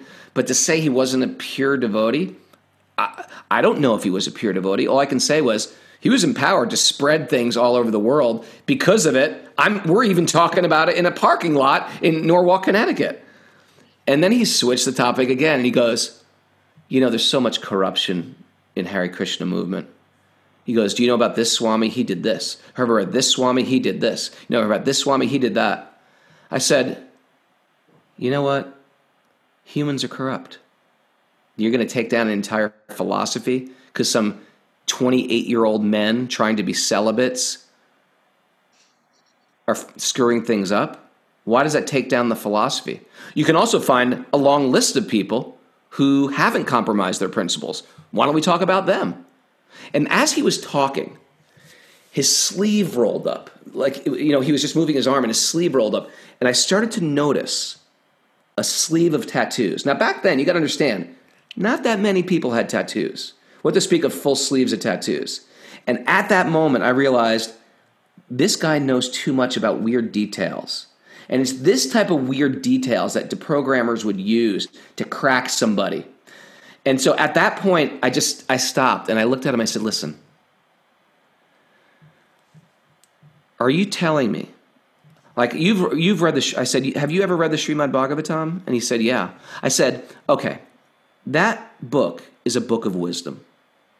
Are you telling me that Prabhupada should have never came west, should have never translated that book, and we'd be much better off if that book never came to the shores of New York City? Is that what you're telling me? That book should have never existed? He should have let that go into antiquity and let it die and be covered with dust? Is that what you actually think is right? And the guy had a complete paradigm shift. And he looked at me and said, no, I love the Srimad Bhagavatam. I just don't know what to think anymore. And then it was such a weird, it was just that I embraced the guy. I embraced him. And you want to hear something even crazier, and maybe you guys might even know the story. But 30 years later, I get a phone call from this guy. It happened at the beginning of this year. And he said, Raghunath, I want you to know, I was that guy you met in the parking lot. He said, after that deprogramming, I went to, I think, divinity school, Harvard Divinity School, or some type of I studied spirituality. I got into Christianity. The more I studied spirituality, the more I would be like, oh my God, Prabhupada said that. Oh my God, that's exactly what Prabhupada said. Oh my God, I'm studying all this stuff. This is exactly what Prabhupada said. He said it took me 30 years to realize that all that I paid for and to get my masters in and stuff like that, this is everything Prabhupada always told me from the first day. And so what I did was, 30 years later, and he said, listen, Raghunath, or my name was Ray back then. He said, "Listen, Ray, I didn't write that article. My wife wrote that article." So that was the guy from that was his wife that wrote that article. Ed, wow, right? That was Ed, and so that was Ed that I met in the parking lot. I'm sorry I didn't tie those threads together. So anyway, Ed called me and he said he called the temple in New York and he called the Bhakti Center. And the people who answered the phone that said, "Oh, you want to get into Bhakti? Well, we're about to have a pandemic. You should listen to Wisdom of the Sages." Wow. And then he got into our podcast, and then he called me up and told me this whole story. Wow. And it was he goes, "I feel like I wasted 30 years of my life." I go, "You didn't, man. You didn't." I said, "Are you still married to that woman?" And he goes, No, I'm not. What's Wisdom of the Sages? Is that a podcast you're on? That's a podcast that me and my friend Kastuba do. Oh, wow. Kastuba was an old friend of the hardcore, the Cro-Mags and those guys. Now, Raghunath, I've heard chatter that perhaps a member of New York hardcore elite sent that deprogrammer to deprogram you. Did you ever find out, or a member of the New York hardcore elite sent someone to deprogram me? Yes, that the deprogramming was done by someone who was one of your friends. Your friends got together and wanted to deprogram I never got you. deprogrammed. Right. Well, you just said that you got attempted to deprogram. Did he just do that on his own, or did someone send him there? I'm sorry. Who? Ed? Yes. No, Ed was the guy in the Maximum Rock and Roll article whose wife wrote about him getting and his parents. Ray, was he sent to deprogram you in the parking lot, or was he just? No. He was coming up to debate me. Okay. Oh, I thought you just said okay. To try to crack me. Okay, so were you ever attempted to be deprogrammed? Nah, my parents didn't have the money to program me. Oh. Debunked. See, that's something that I've heard, is that you were attempted to be deprogrammed by. No one ever got me. I had a lot of friends that were. I hope people don't mind hearing this story being shared, but a few of your friends, and you probably have heard this before, a few of your friends, including myself, we went to a class given by the Cult Awareness Network, and we were just trying to see what, does Ray need to be deprogrammed? Is he brainwashed? And the guy seemed okay. He wasn't like a psycho like the deprogrammer you were talking about. And I hope it's not the same guy. But what was interesting to me was that Scientologists came and disrupted the meeting, and they really seemed totally crazy. They were like, They were holding up these papers and yelling at the guy and saying I have an affidavit and stuff like this. And they basically harassed the class, and the guy just stopped the class and said, "All right, everyone, these guys, they're not going to admit it, but these are Scientologists that were sent here to basically harass and interrupt the meeting." And what happened with that guy, the Cult Awareness Network, is they got sued out of existence by Scientology, and then some Scientologist connected person or group bought the name Cult Awareness Network. So now that's actually not, that's like somehow it's not what its original purpose was. Well, the whole story with that was your good friend Madan Mohan, also known as Bhakta Mark, went there and defeated the guy after the whole lecture he gave. And he defeated him just by saying something. He came out the next way. And Madan, which is his name now, he was an old hardcore guy too from the Cro-Mag scene. And he's just a very, very thoughtful person. And so he raised his hand. He said, "I have a question. What am I supposed to do with life? What am I supposed to do? You tell me what to do. Is it to run around and have some fun? And is that just is the goal fun? Is it the goal to raise a family? Is the goal to be athletic? Is the goal? What's the goal of life? Where do I go? Because I want to enjoy life. Why don't you tell me?" And it was sort of like a weird. The guy had nothing to say. I remember you calling me up afterwards and saying, "Oh my God, Bhakta Mark just dismantled this whole guy's speech with one question," and the guy wouldn't even call on him because Mark came in there in a doty. But I don't think Mark's not a guy to be raging or. No, Mark's kind of an intellectual wrestler, and I wouldn't be Mark. I couldn't argue with that guy because he's just kind of a few steps ahead of even the above average person. The guy's really smart. If you want to meet smart, you should meet Xavier's buddy there, Tukaram. Oh, you met Tukaram, didn't you? I don't think so. I've heard you guys talk about it. Anyway, let's get back to a different song, different scripture. I hope you guys. Does anyone have an important question? I got a question about Turn It Around. The only thing that we really wanted to ask was about why you chose Madhavacharya for the cover art. I just thought it was cool. It is cool. That's a bad answer. I just thought it was cool. And then Jason, Jordan can ask, and then Jason, you had a quick question when we're talking about cover art about the shelter logo. Yeah, could you just tell us about the origin of the shelter wheel? The origin of the shelter wheel, it's one of the weapons of Vishnu to destroy the darkness of the world. So Vishnu has 4 arms, and he carries 2 of them to destroy darkness. One is the club, and one is the wheel of fire. That's the shelter wheel. And the other one is giving benedictions to those who imbibe truth, imbibe connection, imbibe dharma. And that is the conch shell and the lotus. So I like the wheel. I can't even remember who drew it. Truthfully, I was just going to ask who designed, because we know it's who designed that, but the particular one that sometimes Shelter people uses. do Yes, stuff it's all and then stolen. they disappear from your life and you don't see them again. I wish I could remember. Somebody drew that for you? They must have been. I didn't take it from any Indian art. Yeah, I was going to say it's not from any bhakti It's like a art. stylized version of the Suitor Song. Yeah, someone Suitor took Song some Chakra. Indian one and made it look how it does, and it looks great. And then Jordan, you had a question. All right. Repeating my joke, getting back to a different song, different scripture. So in Turn It Around, there's the Scotty quote from Star Trek where he says, "Captain, we've got to do something." And then there's another quote where there's this kind of like this, spacey sound. Yeah. And then what's the other line? Oh yeah, Jordan, did you do the layout for this? Ray, like most of this stuff, Ray described it to me and then told me what to do, and I just executed it. Yeah, I've seen all of the components of the layout, including a little the brown that's used for the background on the flip side of that, Jason, like on the inside where all where the photos are. It's just this little scrap of brown paper like this big, and it says blow that up to put all of the layout and stuff on it. Oh, nice.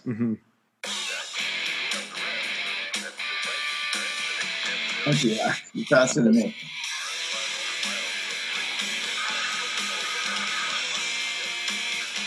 man, I couldn't hear it.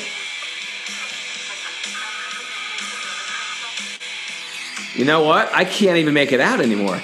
We're going to One have of to you reach guys- out to William Shatner. You know what? Maybe in the old mixes you can hear it better, but you can't even hear it. We need a remix for this album. We'll get sounds William like. Shatner on the pod. Yeah. Yeah, Okay. like a lot of inspiration last- from Star Trek. Last question then.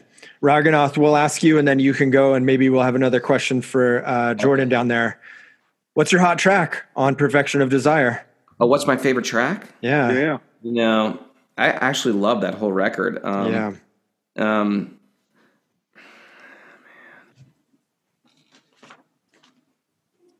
I would. In the Name of Comfort is a cool song, and when Shelter plays today, we'll actually cover that song. Or we'll play that song rather. I was just going to say, you don't need to say it's a cover. You do. Because it's such an old song that Yeah. covering it, but we'll play that song. But truthfully, a song that was very meaningful to me was "Death and Dying." Yeah. Well, you'll have to tune into the episode to hear our hot tracks. Because we don't want to keep. We don't want to Very, keep. very We don't want to keep interesting. you. Although that first version of "Shelter," I love that. I love that I track. love it also. Yeah. Thanks, you guys. Thanks, Jordan. great. Yeah. Thank Thanks you. so much for joining us. You'll hear our hot tracks at the end if you listen back. In a way, those Youth of Today, a couple of those Youth of Today songs on that last 7-inch were Shelter songs too. What's that? Like on the Disengage and all that. Oh, Modern Love Story. Yeah. I think that was the only one I think. Oh, The other ones Disengage. I didn't write. Disengage. I didn't write. And Envy I didn't write. You didn't write the words to Disengage? I wrote the words, but not the music. Yeah, that's what I'm talking about. Maybe.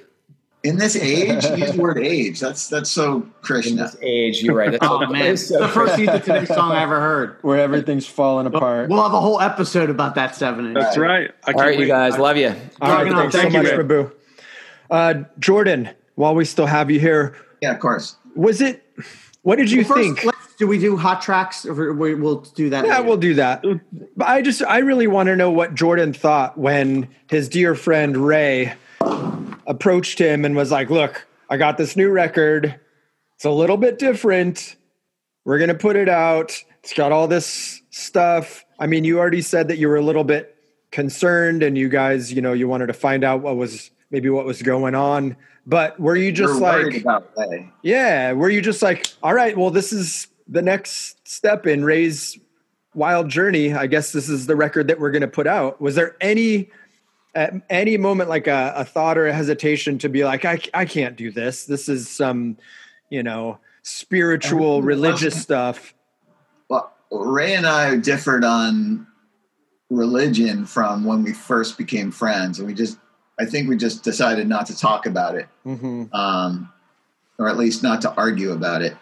And that's actually why I think part of the reason why the label name Revelation was not used in we went with Schism because I didn't want to use Revelation because of the religious connotations. But anyway, personally, don't think I was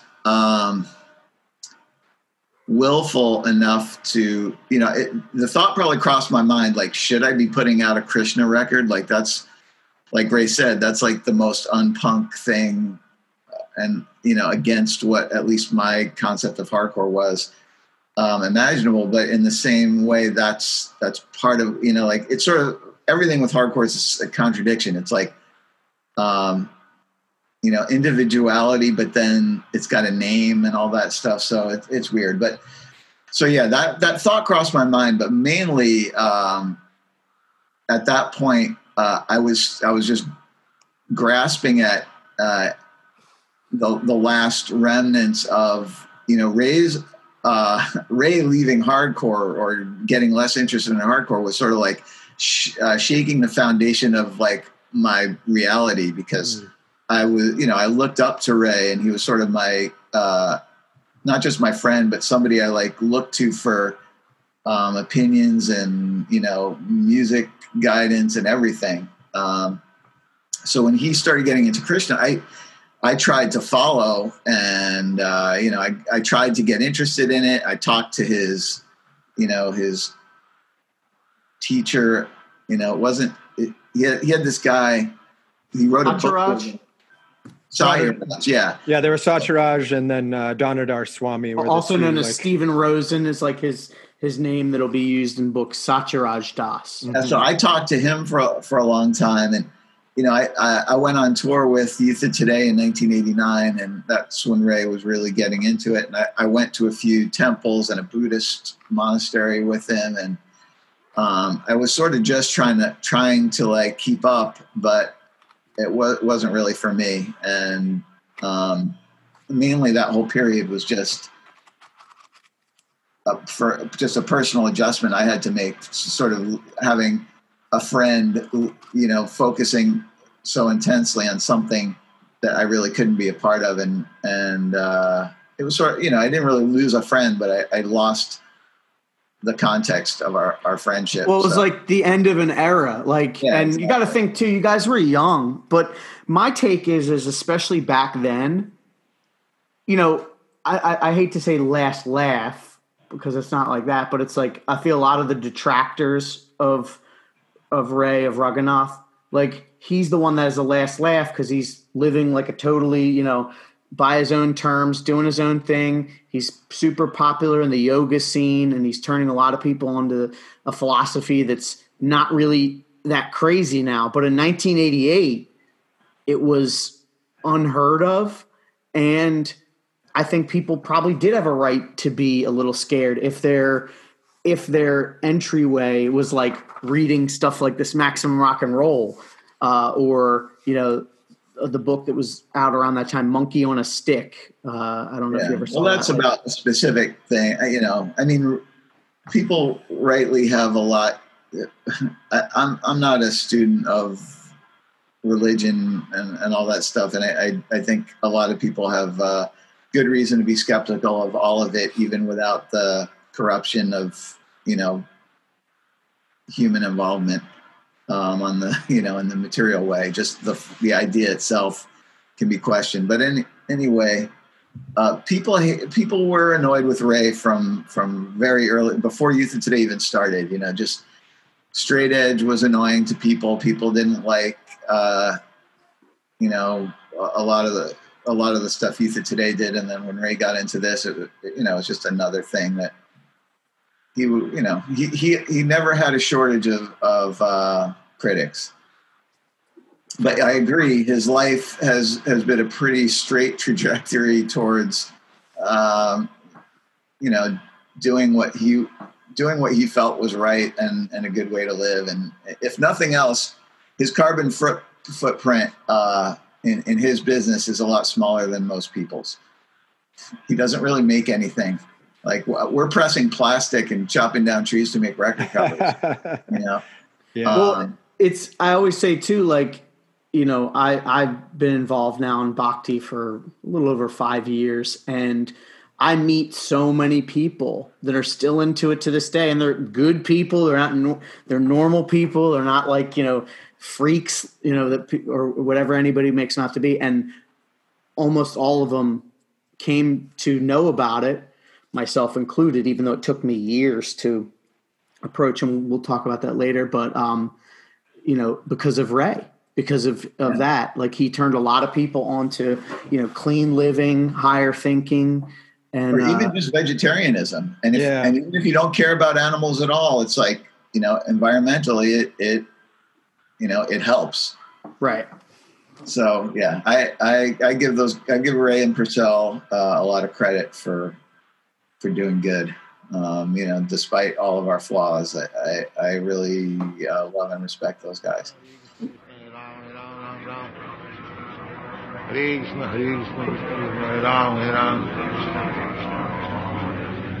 Sit properly.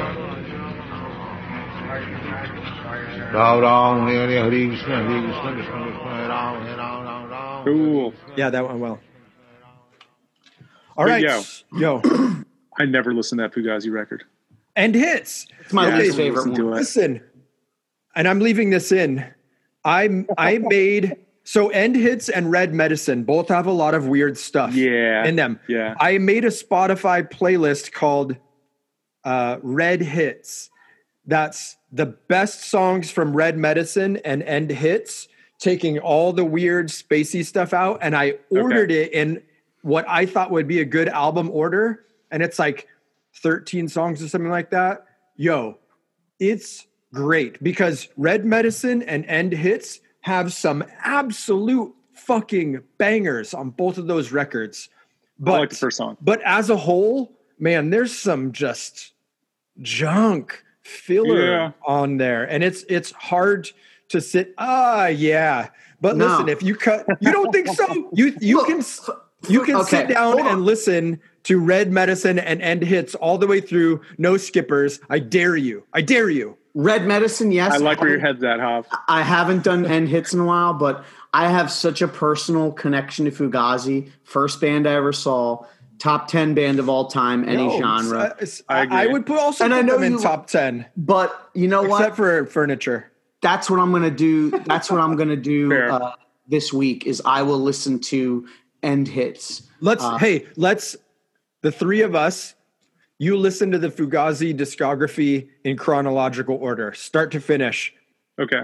From the self-titled, songs, all the way through to the last 7-inch. Does instrument count or no? That's like, oh God, that is the instrument soundtrack is unlistenable. I'll be honest. No way, I like it. I don't know if I've played it. Yeah, you got to put it in there then. Why not? Oh, I like it. And if you're listening, Fugazi? Yo, that Fugazi record slaps. It's pretty good. It's so I used to listen to it on the track. There's another album in that genre. There's a guy called Wait What, and he did a mashup of the XX and Notorious B.I.G. I haven't heard that one. Really, I used to be super into mashups, so I know a lot about that genre. But let's do it. Fugazi, the Fugazi challenge. The Fugazi challenge. The Fugazi challenge. You know what? And I welcome anybody listening to take us up on the challenge. If you're a patron, maybe we can talk about it on the on Discord. On the Discord. Listen, I almost wanted at one point to start a podcast where this is all I do is I just listen to a discography in chronological order. And I have tasked it upon myself to do this. I don't know if I've talked about it on this podcast. I'm telling the same war story again, but I did. Have you ever tried to listen to the entire Slayer discography in chronological order? The entire thing? I have not. That's a challenge. Okay, so listen, I got up to like God Hates Us All. Yeah. And That's got some tracks on it. It does. It's great. It does. But this is after like a day or two of only listening all the way from like the beginning, like Haunting the Chapel, Show No Mercy, Hell Awaits, these like everything. I woke up in the middle of the night because in my head, it was just, and I couldn't sleep. And I was like, all right, I'm done. I'm done with this. I can't listen to any more. The fucking guitar solos were so wild. And so I had to stop. What do you think of the new metal one? Yeah, I love Divine Intervention. I love Divine Intervention. Yeah. So I've also I did Glassjaw in chronological order. There's not as many Glass No, Jaw. there's a lot, man. You'd be surprised, including all the demo. There's like 3 demos. Kiss Kiss Bang Bang, all the singles, everything. It was a journey.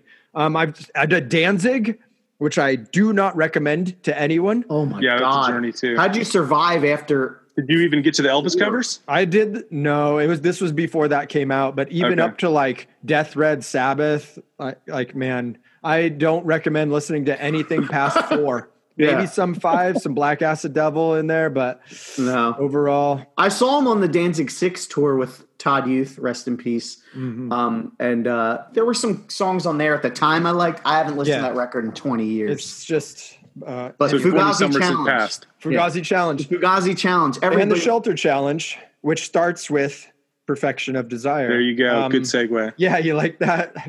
Tie it all with a nice little bow as they bringing it say. back. Yeah, Bringing It Back podcast. So yeah, let's talk. Let's The talk. only Shelter. thing that we did not get to ask Raghunath, and maybe we could just touch briefly on, is around this time with the MRR article, especially, even up into the first 108 record, a second 108 record, sex was a topic that was discussed a lot, and I think was a huge turnoff to a bunch of horny 90s hardcore kids. Because you got to think a lot of these kids in 90, 95, 98, they're between the ages of 18 and 22? And the last thing you want to tell these fucking kids is, hey, sex is suffering, because they're going to be like, yeah, right, bro. You know? And so that's that MRR article where it talks, he goes on, Tim Yohannan, like hammers him about the sex thing. And it's brought up in a few songs. It's brought up in the In Defense of Reality book that is conversations between Ray Capo and Satyaraj Das, who Satyaraj is an author, goes by the name of Stephen Rosen also, and he has written many books, and he helped Raghunath a lot with. Yeah, he was one of his mentors. I think. Well, he helped a lot with this record. That's what I was going to say. He's in the liner notes. It's Ray having a conversation with him. Yes, and and then asking questions. Yes. And so if you own the record, you should reread the Photographs Lie text that's above that song, because it's really relatable to, Greg brought it up, to 2020 Yeah. Yeah. and the Instagram world that we live in. Yeah, Satyaraj, he's an interesting guy. I met him, and he's written tons of books, and they're cool. I have a bunch of them. I think that I met him at the Bhakti Center when I was there. Yes, if you were at the Bhakti Center, there's a good chance. I was walking around with Kula Pradeep and Chris Wyatt, and Then yes, I think maybe even Hector. Well, you took Hector to the Bhakti Center. What was that like? He was like, oh, this is cool, man. Like, we went to, that day was cool. We went to Screamers. We started at Screamers, and then we walked to CBGB's, and then we walked to Tompkins Square Park. We saw 26 Second Avenue. We saw the Bhakti Center, and then we walked all the way to Chinatown, because I had to get this fucking shirt from the Chinatown Ice Cream Factory, because Glassjaw did a mock-up of it, and I wanted the original. And of course, we saw John Joseph riding his bike, and he hollered at us and stopped. Like, it was a fucking day, man. It was. You had a New York minute. Yeah. With Michael Scott. Did you stop at Sbarro for a New York slice? No, because I had a Screamers, like half a Screamers pizza, which was fucking awesome, dude. So Great. Anyway. Yeah, so we got off on a tangent. Yeah, on we Satyaraj. that was a definitely went wild off. journey right there. So yeah, it was. Satyaraj helped. Check out his books too. If you're, I'll say if you're interested, if Bhakti, if what we talked about in the interview. Did he do the Avatar art book? Yes. Yeah, that book. My 6-year-old kid loves the Avatar art book. And if you're interested in any of the like paintings that you've ever seen, from anything from Cro-Mags to Shelter, 108, all this A Christian great art. book to get. Great book. It's got a lot of art from Vedic and Krishna related things, and then it's got just a little story about it on each page. And some of the art is just beautiful. And so Avatar art, I recommend that book. So he'll go by, you might find his books under Steven Rosen, Steven Rosen, Rosen. And also in We're Not in This Alone, which we touched on with Raghunath, there's a book list. And, talks about we support a vegetarian lifestyle. And one of his books on there, Food for the Spirit, talks about different world religions and how they actually all scripturally seem to back a vegetarian diet. That's a cool book. And for Star Wars people, he wrote a book talking about the connection of like Vedic teachings and Star Wars. And I have that book, and I love Star Wars. I was my grandma, when I was growing up, had Joseph Campbell and the Power of Myth. And so I, was always kind of aware of the hero archetype. And so, to discover that maybe, I'm not saying that there's a direct Vedic link, but it's really interesting to see how he breaks it on down. It's a fun, cool book. Yeah, definitely. And also for the Eagle Eye, in the Youth of Today final 7-inch, which we talk about next time, how Raghunath's holding a book in the van. He's actually holding the Life and Times of Lord Chaitanya. Hey, should I send you that picture of the three of us? Did you ever see? I stitched it together because you took a picture holding that book, right? Yes. And then I took a picture holding that book, and I put the three of them together, and we're all kind of making the same face. I'll have to find it and send it to you. It's actually pretty funny. We'll need to share it maybe when we do the 7-inch episode. Yeah. I think that we covered pretty much everything in the interview. I'm glad that Jordan Cooper jumped on, and especially at the end, to give us a little bit of a outsider's perspective. And I posited to this group, like, hey, should we ask Porcell and Sammy to come on and see what they thought? Because at that point, they're outsiders too. Porcell was not a devotee when Perfection of Desire came out. He played on the subsequent release, No Compromise. But I thought it was cool that we got to talk to Jordan about his feelings about Perfection of Desire and Ray. That was awesome, and I appreciate Ray breaking everything down for me, someone that's not as familiar with Krishna consciousness. So anyone that's made it this far and is listening that knows this information the way that I would know my collection of T-shirts, I appreciate it, and I appreciate Raghunath for doing that for me. So, and anyone listening, and hopefully for the people listening, because again, it's not something that everybody knows, and it's not something that 5.5 years ago I didn't know anything apart from that I liked Shelter and 108. Yeah. So, do we want to do hot tracks? Yeah, let's do it. Yeah. I do. And, Greg, before we wrap up, Greg, what's your hot track? I feel like you've gone last the past few times. Yeah, I know. I try to get out of it. Hot track. This is tough because I have two, but I'm going to say, man, Turn It Around. Like, I want to say Photographs Lie because I think, again, the lyrical content is so relevant. But going pound for pound, Turn It Around, just that intro and like the riff and just the way it's like a great opening track. So I'll say Turn It Around.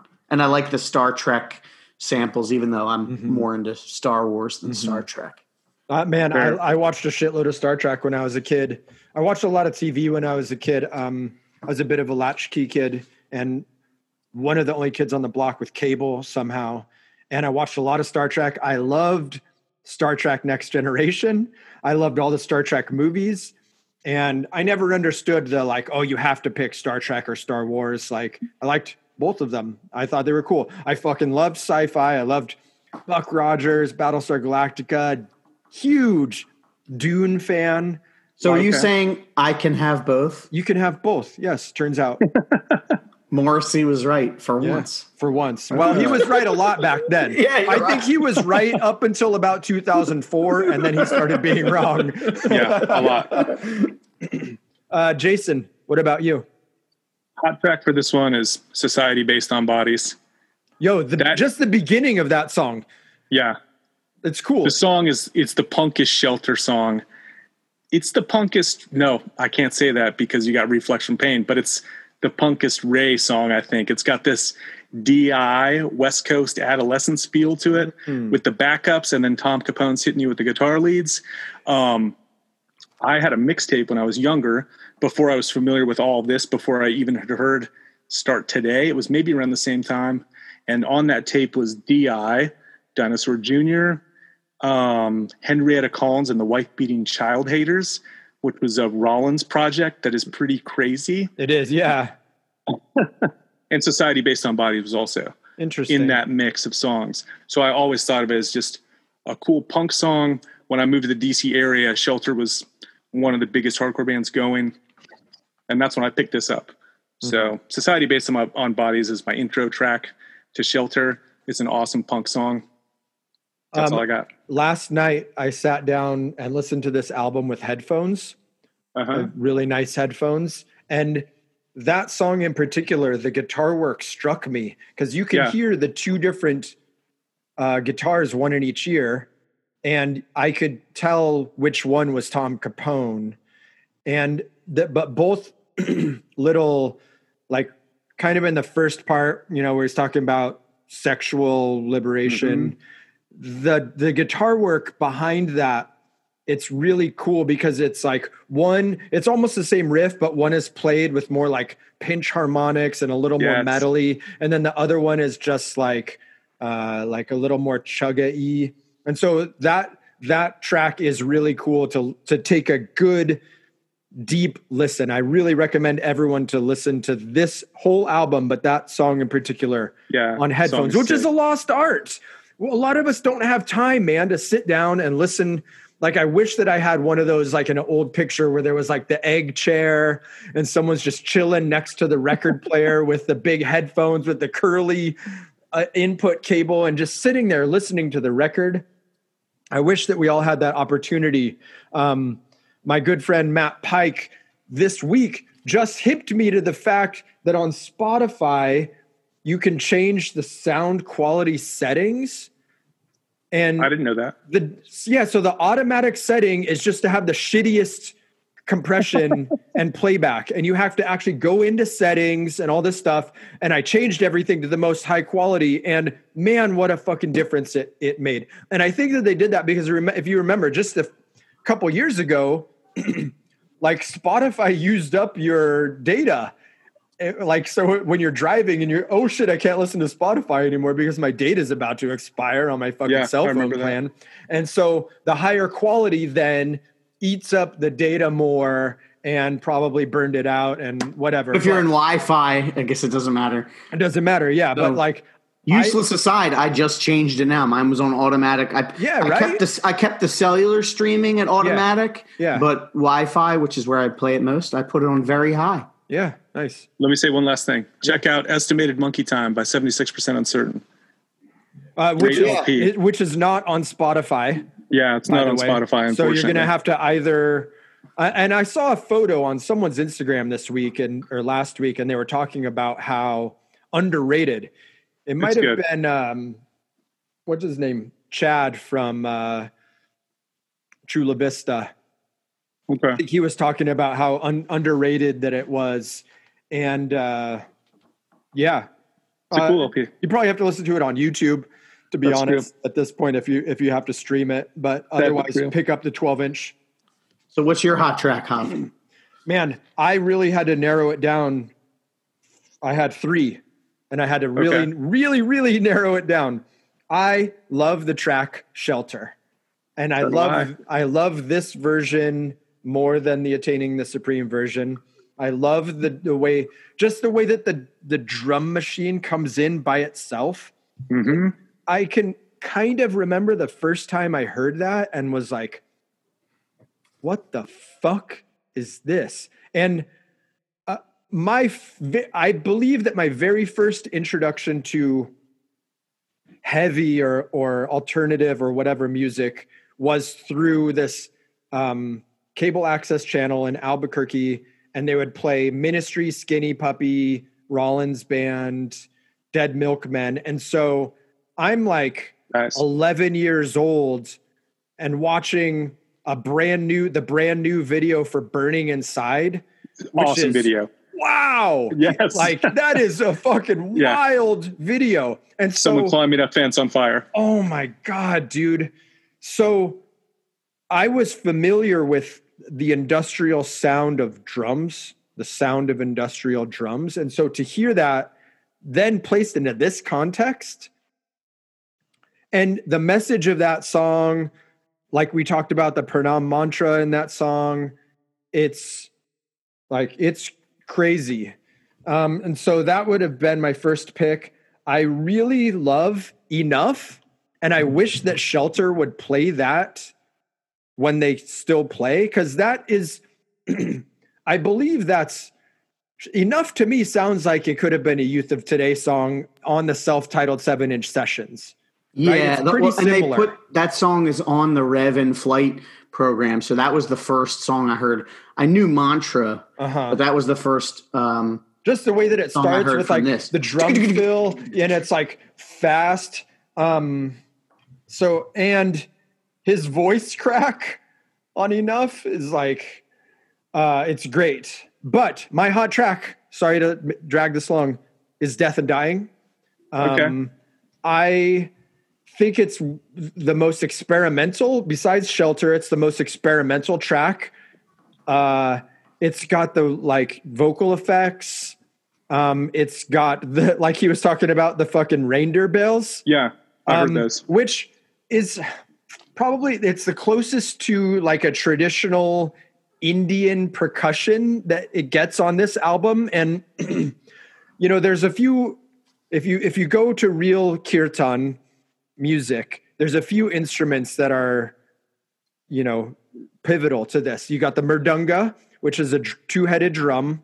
You have the harmonium, which is a pump organ. You have kartal, which are the hand cymbals. And then sometimes people will bring along tambourines, bells, shakers, stuff like this. But it's not unheard of to see people in a temple using bells like that to kind of keep time and keep rhythm. So to me, that was like getting close to some of that Indian or Eastern percussion, and I appreciated it.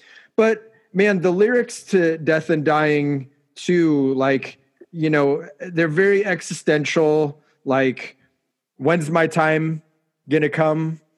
And then I'm gonna find some answers. And to me, it's really Ray speaking, like he's on this journey and he's reading, he's studying, he's traveling, he's writing, and he really wants to get to the bottom of this bhakti yoga. Yeah, and especially when you listen to it in the context of thinking that this was initially supposed to be it. Like this was his swan song, resignation letter. Like, hey, what happened to Ray Capo, man? He was in Youth of Today. And then it's like, well, here you go. This is what he did. And then, you know, and I'm glad that we got more music from, you know, Raghunath via Shelter and Better Than 1,000 and, you know, just being able to see him play. But when you listen to it in the context of this being it also adds, I think, it adds to the record. Because I'll say, like, and I guess we're going into the personal connections. Yeah, do it. This wasn't one of my favorite Shelter records at first, and now I love it. How'd you find this record? So I didn't get into this until later. Like I had Attaining the Supreme first, and then Mantra, and then Quest for Certainty, and then I think it was the kind of thing where I was like, oh, I may as well get the first one. And I got like the CD at the time. And, you know, I knew enough from the in-flight program. And I was kind of like, that's cool. And then within the past, like, 5 or 6 years, I've come around to, I think this is a great record, and it's one of my favorite Shelter releases. It's not my favorite Shelter release. I'll say that, but it's one of my favorites. I think if Quest for Certainty didn't have, because some of those tracks I just like, I don't like After Forever. I don't like the live stuff. Yeah, whatever. Do you not like it because you don't like Black Sabbath? I love Black Sabbath. I just don't really like that. I like that. Of it. I think it's a good cover, but the first few tracks, I mean, we'll get to that soon enough. But Free Will, Saranagati, like those tracks are the news. Like those tracks are the 2 7-inches. Yeah. So would you say Quest for Certainty then's your favorite Shelter record? I think this might be it. If you put them all, this would probably be the one that I go for. How about you, Jason? It's hard to say. I got to say Quest for Certainty, but yeah, this one it's in the running. They're neck and neck. Now, Jason, as a Karmi, which is what does that mean? Karmi is a person who is a non-devotee, and it's not in the pejorative necessarily. Yeah. It's just that you practice. You have karma attached to you, right? You're a Karmi. So we're devotees. You're a Karmi. You're a non-devotee. What do you think of all of the bonus tracks on Perfection of Desire and Quest for Certainty? So like the lectures. Yeah, the lectures. And Quest for Certainty has more too, because it's got like almost field recording chantings from India. It's got... Doesn't it have the Vishnu Sahasranam? It's got a lot more. There's a lot of bonus. And I think you skip them. Are there always skippers? No. I skipped them on Quest for Certainty. Perfection of Desire. I actually listened to it, and it's relatable. Do you know what I mean? It's him talking about sex and the give and pull of if I climax, then I'm not going to enjoy it. I remember the talk, because it's very like heavy, right? Yeah, but it's heavy but relatable to someone that is a Karmi. So let's say if you're making a Shelter mixtape, mix CD, there's some skippers, is what you're trying to say.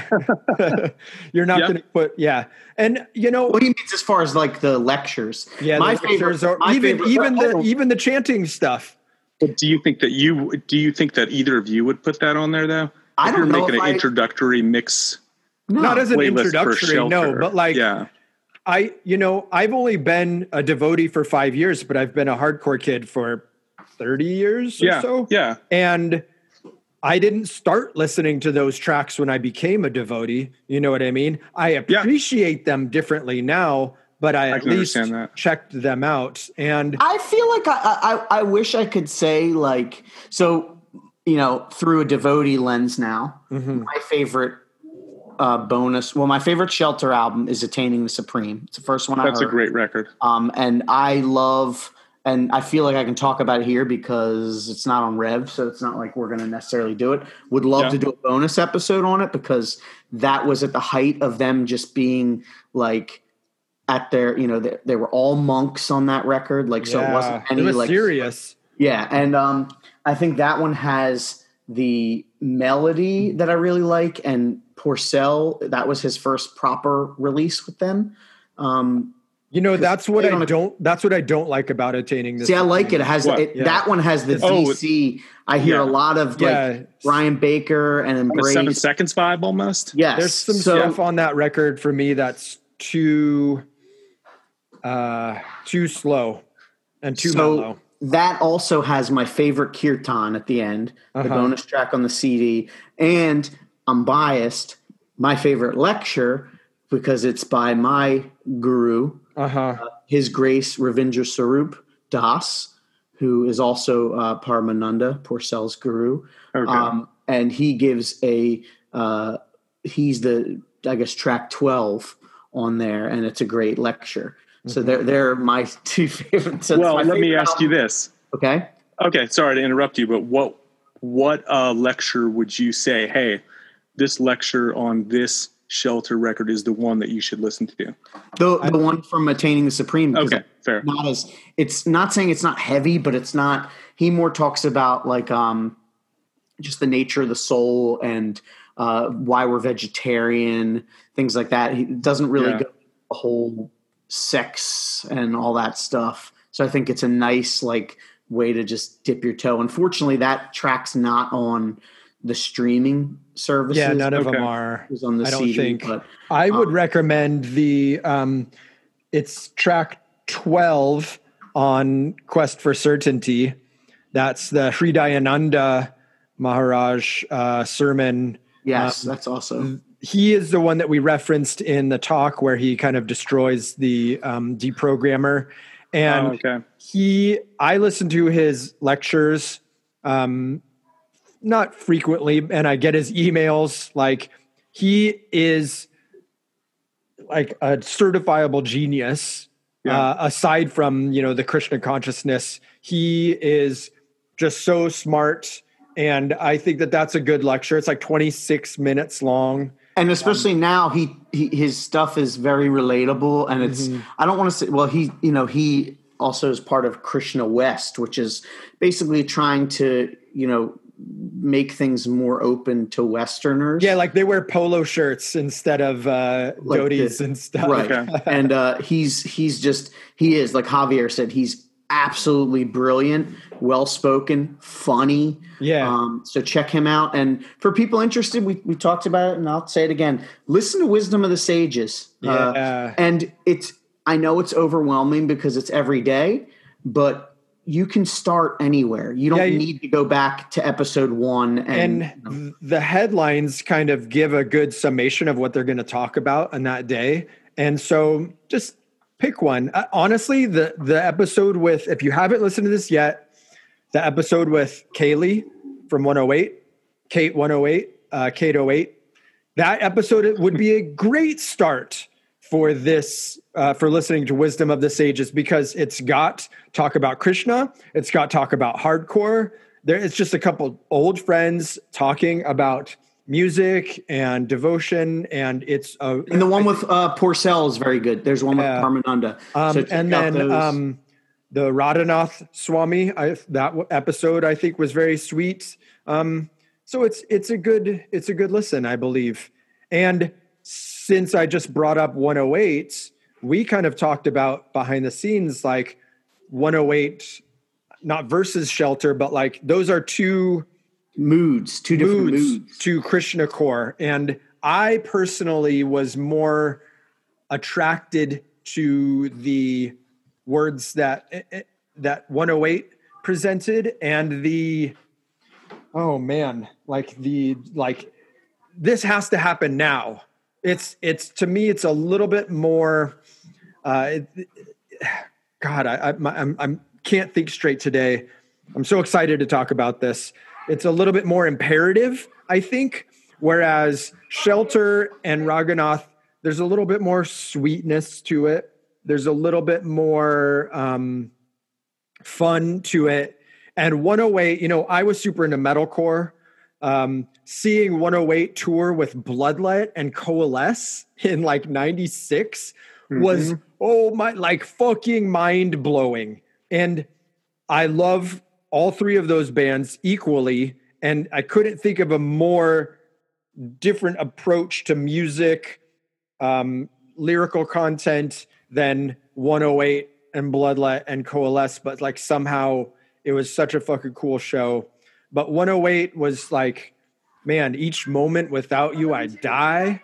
Like, what a sing-along. So even in my darkest depths of, being whatever, off of the rails, I would still go see 108 and thinking about Krishna. Krishna was in my mind even then, it's just been there. And that would not have happened if it wasn't for Perfection of Desire, which planted some of those words, got me to read more, think more, study more. And Porcel, Parmananda, one time he told me, if you let Krishna into your life, if you let Krishna into your heart, it never leaves. You might not become a follower. We call them friends of Krishna. You're friends of Lord Krishna. You are sympathetic and empathetic, and you favorable. Is the term. Favorable. Like, so Jason, you're not against Krishna consciousness. You're interested in it. You, in this lifetime, will not be a devotee, but you can appreciate it, and you think that it's cool, right?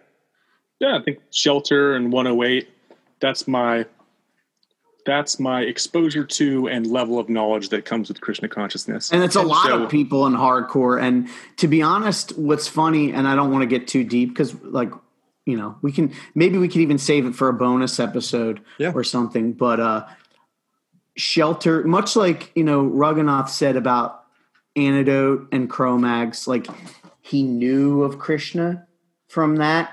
That's how Shelter and 108 were for me, where like they planted the seed and it took 20 years of knowing for it to come to fruition. So when I met devotees, like over 5 years ago, I said, "Oh yeah, I know that from Shelter and 108." So I got a Bhagavad Gita, but it wasn't like in the 90s where people were like, "Oh my God, I love Shelter," and Ray Capo is at at the temple, so we got to go and watch. Like it wasn't like that. So we, like I said, we can maybe do a whole deep dive into all that stuff for a bonus. But I just wanted to say Shelter, super important band to me, and very thankful that we were able to talk to Raghunath. Yeah. Same. And Jason, thank you for honestly your inquisitiveness and your receptiveness to all of this is inspiring.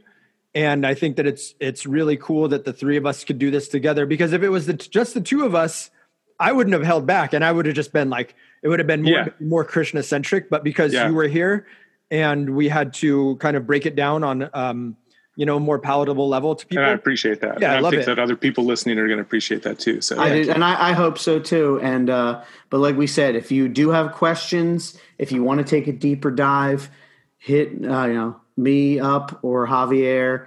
My Instagram is at Greg Pollard, and like I said, I'm Gaur Shakti Das.